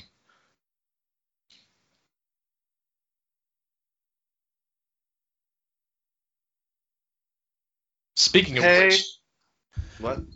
Speaking of which, did you see was it Dash Wilder's comments on the people getting released and how they were like saying thank you for the time I was there, etc.? No, it was Carl Anderson, and I'm sorry, I don't agree with him at all. And I want to go back a year and see what his response was when he got fired, because I'm pretty sure he was pretty fucking nice and humble about that. That's easy to go from the outside looking in and criticize friends of yours and also people that you know to basically burn bridges with the biggest wrestling company because now you're over it. But I also think that that's kind of irresponsible and kind of not in your place to fucking say something that other people should do what you're telling them they should do. He did not have that attitude when he first got let go from WWE. And not only that, Carl, you were making way more fucking money than any of them. You were making big money before they fired you. AJ got you a huge deal with Doc Gallows. So I love Carl Anderson, but I thought that was kind of a dumb statement. Yeah, if anything, AJ is the one that got fucked over in that situation because part of the reason he re-signed is because he thought they were re-signing, and then they got let go. So, yeah, I agree with you. I was just curious on your thoughts about it. For those that didn't see this or hear this, just look up Carl Anderson's Twitter, and basically what he was saying is that all of these wrestlers that got released should have just breathed it in for 24 hours and then basically said, fuck you, I'll go make money somewhere else. Which is easy to say, but as Dane and I have talked about, there's only so many roster positions in so many different companies where you can make the same amount of money that you were making in WWE. AEW can't hire everyone. New Japan can't hire everyone. Ring of Honor can't hire everyone. Well, Ring of Honor can barely hire anyone due to the parent company.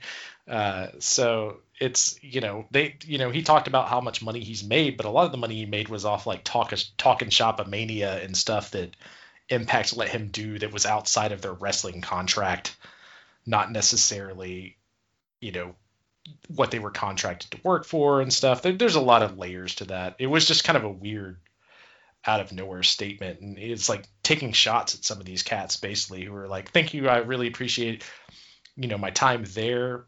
I'm kind of with you. I don't know that you necessarily burn a bridge. Especially WWE. Look, all the faults they have, they're still Coca-Cola, man. And I'm sorry, there's going to be wrestlers, I know a lot of people don't want to hear this, that are in AEW right now, that whether they were past WWE guys or not, might end up in WWE still, even if AEW climbs and becomes a big thing. Because the landscape of wrestling, WWE still is top spot. A lot of wrestlers still would like to get to WrestleMania one day. And even in who's to know in 10, 15 years if Kenny Omega or MJF aren't over at fucking WWE. You don't know. So if you're a wrestler that's worked there for however much money that you made, to try to burn a bridge immediately so they might not want to have you back, even though WWE's let everyone fucking back and their mother, that's just stupid. I mean, I love the Machine Gun Carl Anderson. I think he's a badass. He's a great wrestler, very underrated. But I think he had a couple too many shots of tequila maybe with Gallows when he decided to post that on Twitter. Very, very plausible. Yeah, I agree with you 100% on that. I was just curious on what your thoughts were because I would say, Aleister Black has went about this very, very well as far as talking about what's going on there without actually just burying the company where you've had people in the past. Let's say a John Moxley, who's like, he didn't necessarily say fuck the company, but he was a lot more open about what was going on and being pissed off about it, right? So it's just, it's very different mindset. So when people say, like, I could see Aleister Black re-signing, that that just brings forward what Lance Storm was kind of talking about, where maybe it's just a way to renegotiate some of these contracts and see what's out there in the market. Because if they end up coming back to WWE and saying, hey, here's the number I got, and it was still lower than what they were making, and WWE's like, okay, well, we can give you this. At that point, it's just up to you to decide if you're willing, what your worth is. You know what I mean? And I mean, that's not just a wrestling thing. That could be sports, normal jobs in general. And going back to Black, to kind of the reason why there could be a possibility of him re-signing with WWE is because he was respectful, and that's one thing that he promoted when he was talking to Renee. And the quote, because there's two more quotes I want to talk about with this whole thing, and this kind of coincides with what you're saying.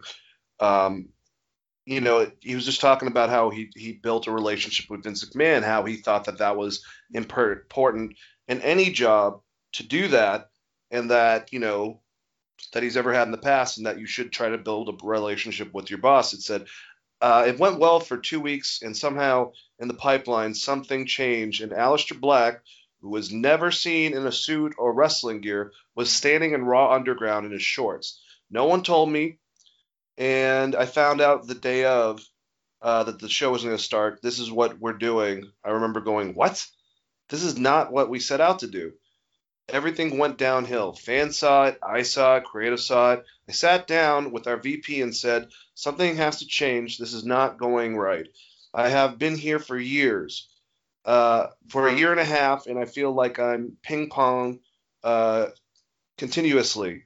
I'm not somehow who quickly gives up on stuff. I had a conversation with Bruce Pritchard and Vince that lasted about 45 minutes. It was a good talk, full of praise and compliments me on my ability to be honest while being respectful and saying how much he appreciated my creative thought process.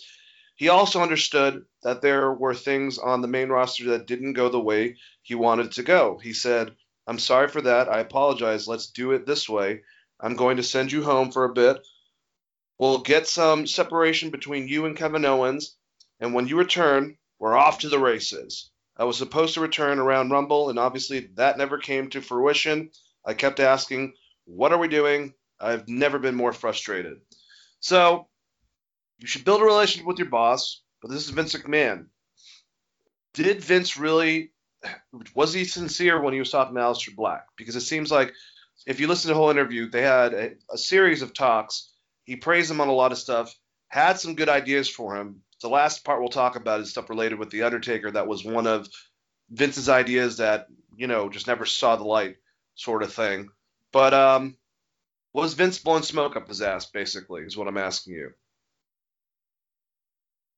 It's so hard to say because Vince changes his mind from day to day. Like, you're talking about a guy that comes in and rewrites TV shows the day of, right? So, like, maybe Vince was super high on it and then, like, looked at the landscape and said, nah, it's plausible that Vince was blowing smoke up his ass, or Vince was super excited about an idea and then fell off of that idea. It's Vince, man. It's hard to say, right? And also, like, who else is talking to Vince? Like, all of his yes men, maybe they didn't like an idea. I mean, we know Paul Heyman was one that was super behind Aleister Black prior to getting relieved of his duties on Raw. So it's it's a bit weird. I do have some breaking news, though. PWI is reporting that Samoa Joe was spotted at the WWE Performance Center this week. So just to throw more fuel on that fire. Ooh. I guess he was actually there this week. Well, they don't need anyone on commentary there, that's for damn sure. So unless they're doing something really fucking stupid, I guess we'll get Samoa Joe at least back in the ring. And, I mean, that'll be more of a reason for me to watch NXT. And he'll have great matches with everyone and be a really big force there. We can get him and Finn Balor to have another feud if we want to do that. I guess there's some upside. I don't know. I was kind of potentially liking the idea of him going to Ring of Honor, going to AEW as well, obviously, because we want that brand to get built up more with bigger stars. But at the same time, maybe Samoa Joe wants to have maybe one more run with the NXT title, have some great match over here, have the possibility back going to the UK, and then maybe become a coach and more someone that does commentating. Maybe that's where his mind's going, is towards the end of his career. I don't know. Yeah, I agree with you. And I mean, he could have just been showing up there to pick up his gear or like. No, they send that in a trash bag and they mail it to you. Remember? Yeah, only if you're Mickey James, apparently. It's fucking ridiculous. Oh my god. If they sent Samoa Joe shit in a trash bag, he would show up and fans would be chanting, Joe is gonna kill you. Like legit. But I mean, he could have been there to discuss contracts. I mean, it could be one of a billion things. Like I said, PWI reported it. Take that for what it is. It doesn't have any. It doesn't. There's no other details other than he was spotted at the Performance Center. I don't know how I feel about that still. Maybe he'll show up at fucking TakeOver, though. We'll see. All right, the last bit of business from this interview that I wanted to go over was the stuff with The Undertaker. Because, come on. I mean, there's obvious. We'll state it within this. So he said that he befriended Undertaker during a period of time that they were working together. Well, kind of working together, but, wanted to learn some wisdom from him. And Undertaker said that it's something Undertaker told me at one point. He said the business has changed. He was basically venting to him about himself being the Undertaker and like Aleister Black. I think he was relating to the fact that Aleister Black was like this more darker character that he basically, for the future, unlike what Undertaker had to do, he had to change things up. You cannot be 100% character anymore because people aren't going to buy it. You have to lower the threshold here and there and let people in every once in a while. People are not as protected anymore, and fans need to care for a character behind the character to an extent. So the person playing the character. This is something that I think throughout the last 10 years, Mark Calloway has come to grips with, and good stuff. So apparently during the time, and strange enough, I said this as a suggestion a while ago when we were talking about Darby and Sting as of what could have been with Undertaker and Aleister with an interaction.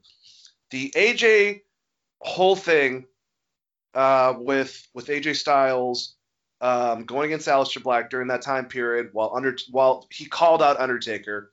They have that match. Gallows and Anderson come out when the refs got bumped. Them and AJ beat the crap out of Aleister Black. Lights go off, lights go on. Undertaker's choking out the two of them, gives them both choke slams, and takes out AJ Styles. Lights go off, lights go on. Undertaker's gone. Aleister Black gets a black mass on AJ. 1, 2, 3, beats him. That was actually supposed to build towards WrestleMania. There was supposed to be kind of like a Undertaker helping out Aleister Black or them being on the same page, just an interaction between the two of them that would have at WrestleMania. And Aleister, I think, sounded like he was excited about this, even though he didn't really have a match in it, is that, they're supposed to be in front of crowds, remember, because what happened, this is the one that ended up being the Boneyard match, and that was his last match at last year's WrestleMania with no crowd. But if it was in front of a crowd, they wanted the Good Brothers to come out, attack The Undertaker, similar to what happened, and then Aleister Black would have done the same thing. Lights go out, lights go on, Aleister Black's there. Black Mass, whoever, takes out, helps Undertaker come back, and then, waits at ringside. Undertaker wins against AJ, and Undertaker kind of gives him like a little nod, if you will, to amplify Aleister Black, and he kind of built a relationship. This is cool because this is what I've been saying with Aleister Black, how I kind of had that type of concept in my head. Well, apparently, Paul Heyman and Vince both saw that as well, and he kind of got to know and befriend Undertaker and take advice from him. And beforehand, he never really knew The Undertaker when he was younger. He knew him later when he grew up, but, he wasn't exposed to WWE for years of his childhood. So, I don't know. I just thought it was a really cool story, and it kind of sucked that that's ended up what happened. I know that the pandemic probably had more to do than anything else, but it would have been nice to have Aleister Black involved in that to kind of get like a little bit of a nod from The Undertaker. Yeah, and they even teased it, right? Yeah. If I'm recalling right. I mean, they definitely teased it, but at the end of the day, they ended up with that big cinema. I think that was the perfect Undertaker send-off, honestly, versus Undertaker in just a normal match. So while the idea itself is cool, Alistair, I guess, would have been in the Boneyard match.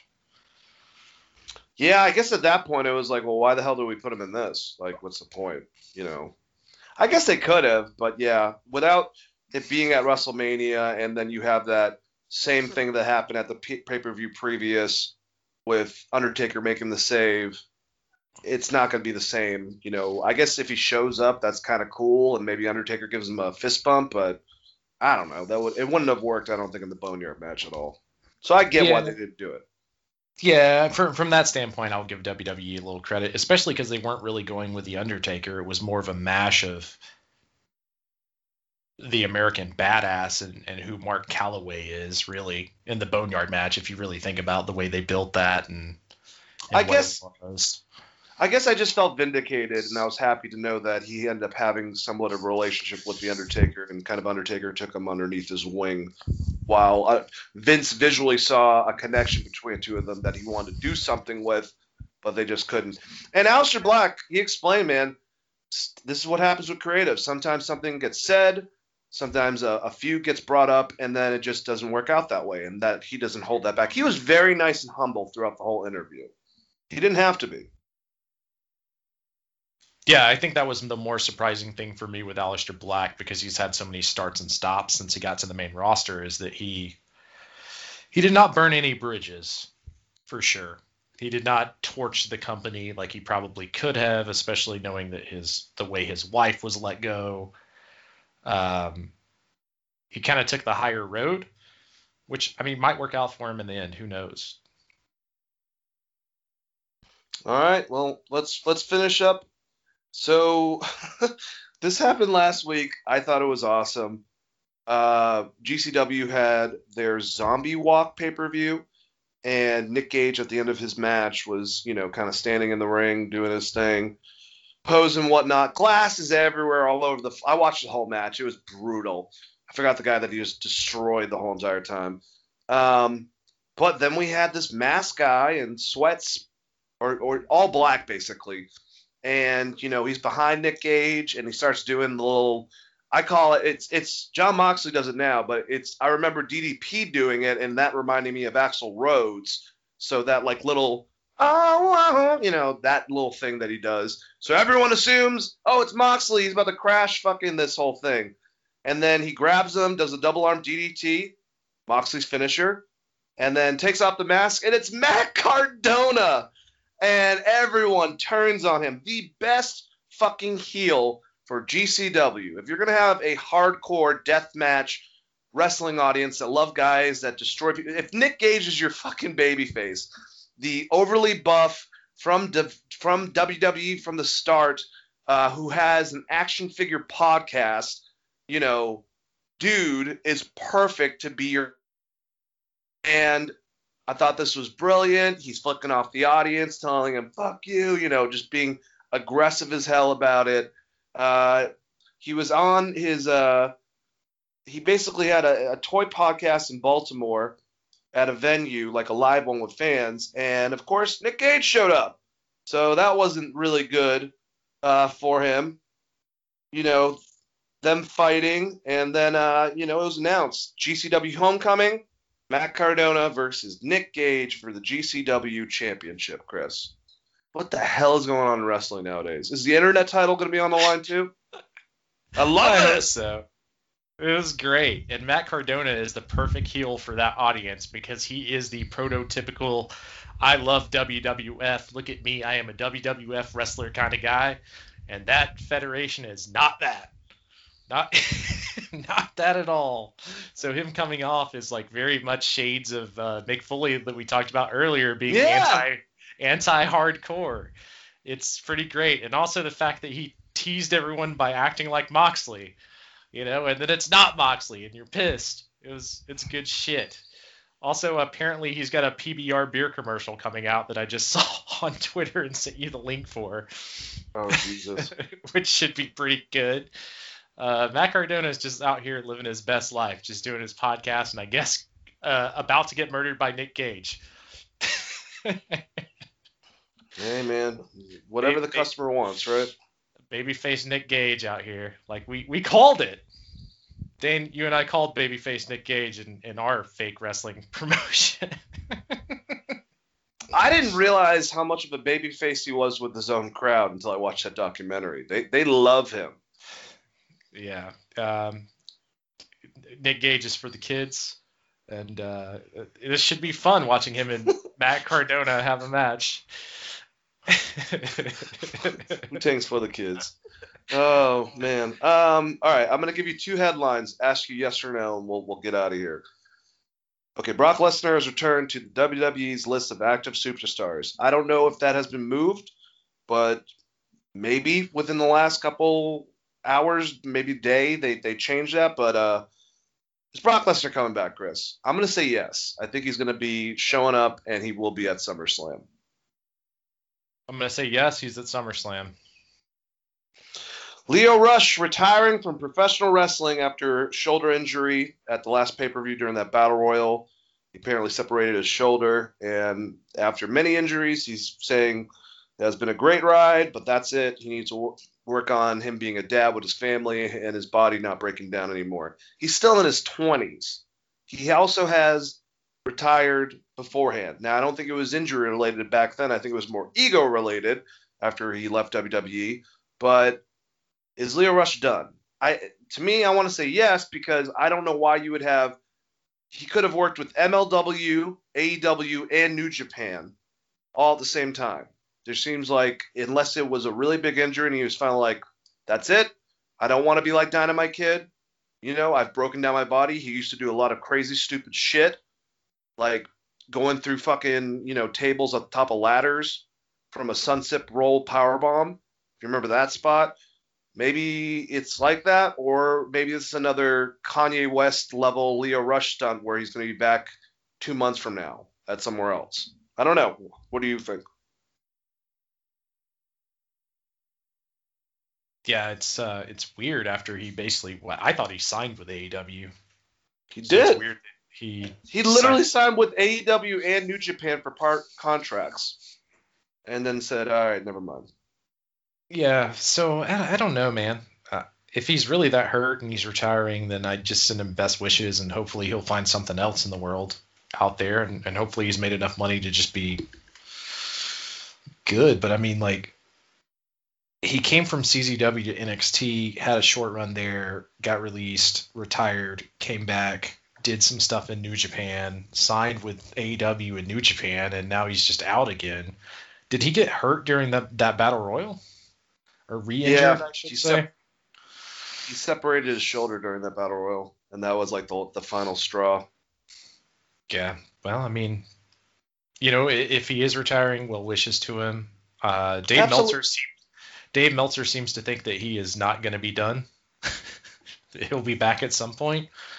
And being as young as he is, I could see him attempting to make a comeback in the future. But if he is done, well wishes to him, and hopefully he finds something, like whether it's acting or whatever he's into. Hopefully he can find something down the road.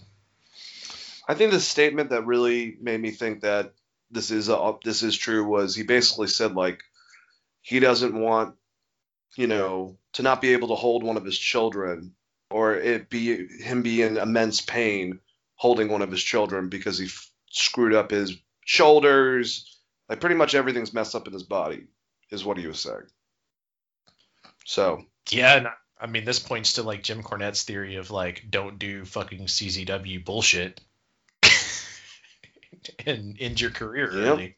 Because I mean, if you go back to that sunset flip, that thing was fucking gnarly. Which was from CZW, right? Where he takes that sunset flip off the top and they go straight through, like kind of through the tables, but miss. And he just fucking flatbacks on the concrete, if I remember correctly. Yeah, he got right back up, but I don't even know how, man, because that looked so gnarly and just painful. And that was his last match heading into NXT, which made it even more ridiculous that he would even do a spot like that, Rush is like, to me, is very similar to how a lot of people feel about Hiromu Takahashi and Will Ospreay. It's like he would make you scared with some of the shit that he was willing to try out, at least pre-WWE days. So I get it. Just it sucks. It's a really talented guy that at least, I mean, I don't know if he was having issues in WWE, and this is why he was managing then, and then he decided to go back to the wrestling. But he showed he was a great manager.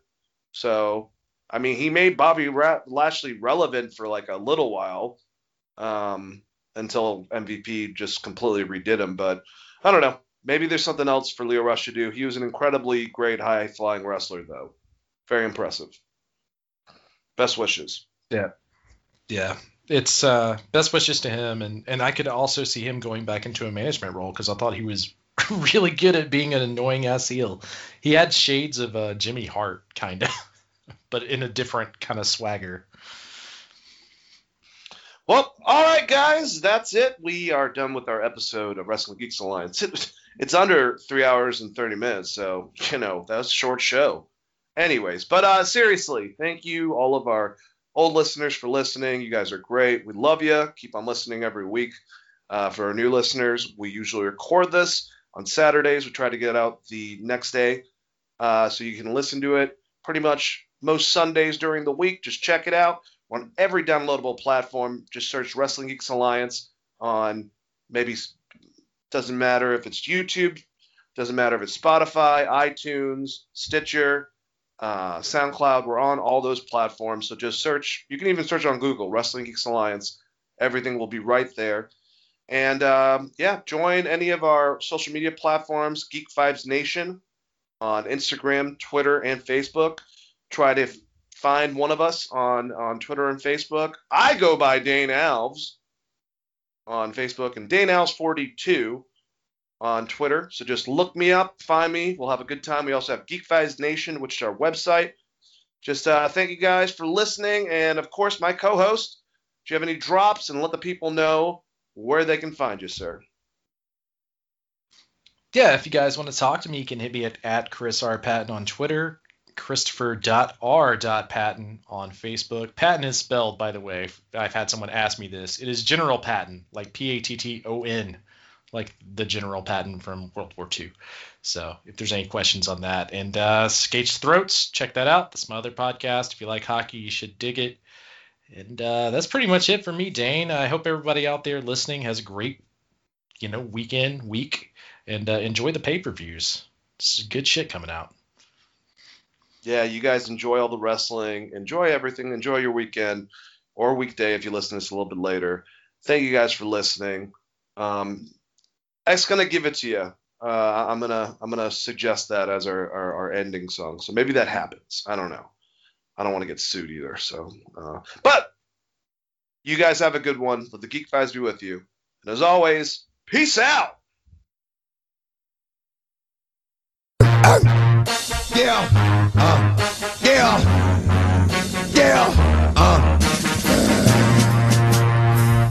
Yo, get it twisted. This rap shit is mine, motherfuckers. Fucking game. Fuck what you heard. It's what you hearing. It's what you hearing. Listen. It's what you hearing. Listen. It's what you hearing. Listen. X gon' give it to you. Fuck, wait for you to get it on your own. X gon' deliver to you. Knock, knock, open up the door, it's real. With the non-stop pop out from stainless steel. Go hard, getting busy with it. But I got such a good heart that I make a motherfucker wonder if you get it. Damn right, and I do it again. Cause I am life, so I got to win. Break bread with the enemy. No matter how many cats I break bread with, I'll break who you sending me. You motherfuckers never wanted nothing but your life saved. Bitch, and that's on a life day. I'm getting down, like a nigga said freeze. But won't be the one ending up on his knees, bitch, please. But the only thing you can't steal was came out to play. Stay out my way, motherfucker. We gonna rock, then we gonna roll. Then we let it pop, don't let it go. X gon' give it to ya, he gon' give it to ya. X gon' give it to ya, he gon' give it to ya. First we gonna rock, then we gonna roll. Then we let it pop, don't let it go. X gon' give it to ya, he gon' give it to ya. X gon' give it to ya, he gon' give it to ya. He ain't never gave nothing to me, but every time I turn around, cats got their hands out, wanting something from it. I ain't got it, so you can't get it. Let's leave it at that, cause I ain't with it. Hit it with full strength. I'm a jail nigga, so I face the world like a girl in the bullpen. You a against me, me against you. Whatever, whenever, nigga, fuck you gon' do. I'm a wolf in sheep's clothing. Only nigga that you know who can chill. Come back and get the streets open. I've been doing this for 19 years. Niggas wanna fight me, fight these tears. I put in work and it's all for the kids. But these cats done forgot what work is. They don't know who we be looking. They don't know who they see. Nigga, first we gonna rock, then we gonna fold, then we let it pop, don't let it go. X gon' give it to ya, he gon' give it to ya. X gon' give it to ya, he gon' give it to ya. First we gonna rock, then we gonna fold, then we let it pop, don't let it go. X gon' give it to ya, he gon' give it to ya. X gon' give it to ya, he gon' give it to ya. Hey yo, where my niggas at? I know I got them down in the greens, give them love and they give it back. Talk too much for too long. Don't give up, you're too strong. Love to the wild, wild hunters. Shout out to niggas that done it. And it ain't even about the dough. It's about getting down for what you stand for, yo. For real. We gonna rock, then we gonna fold, then we let it pop, don't let it go. X gon' give it to ya, he gon' give it to ya. X gon' give it to ya, he gon' give it to ya. First we gonna rock, then we gonna fold, then we let it pop, don't let it go. X gon' give it to ya, he gon' give it to ya. X gon' give it to ya, he gon' give it to ya. First we gonna rock, then we gonna fold, then we let it pop, don't let it go. X gon' give it to ya, he gon' give it to ya. X gon' give it to ya, he gon' give it to ya.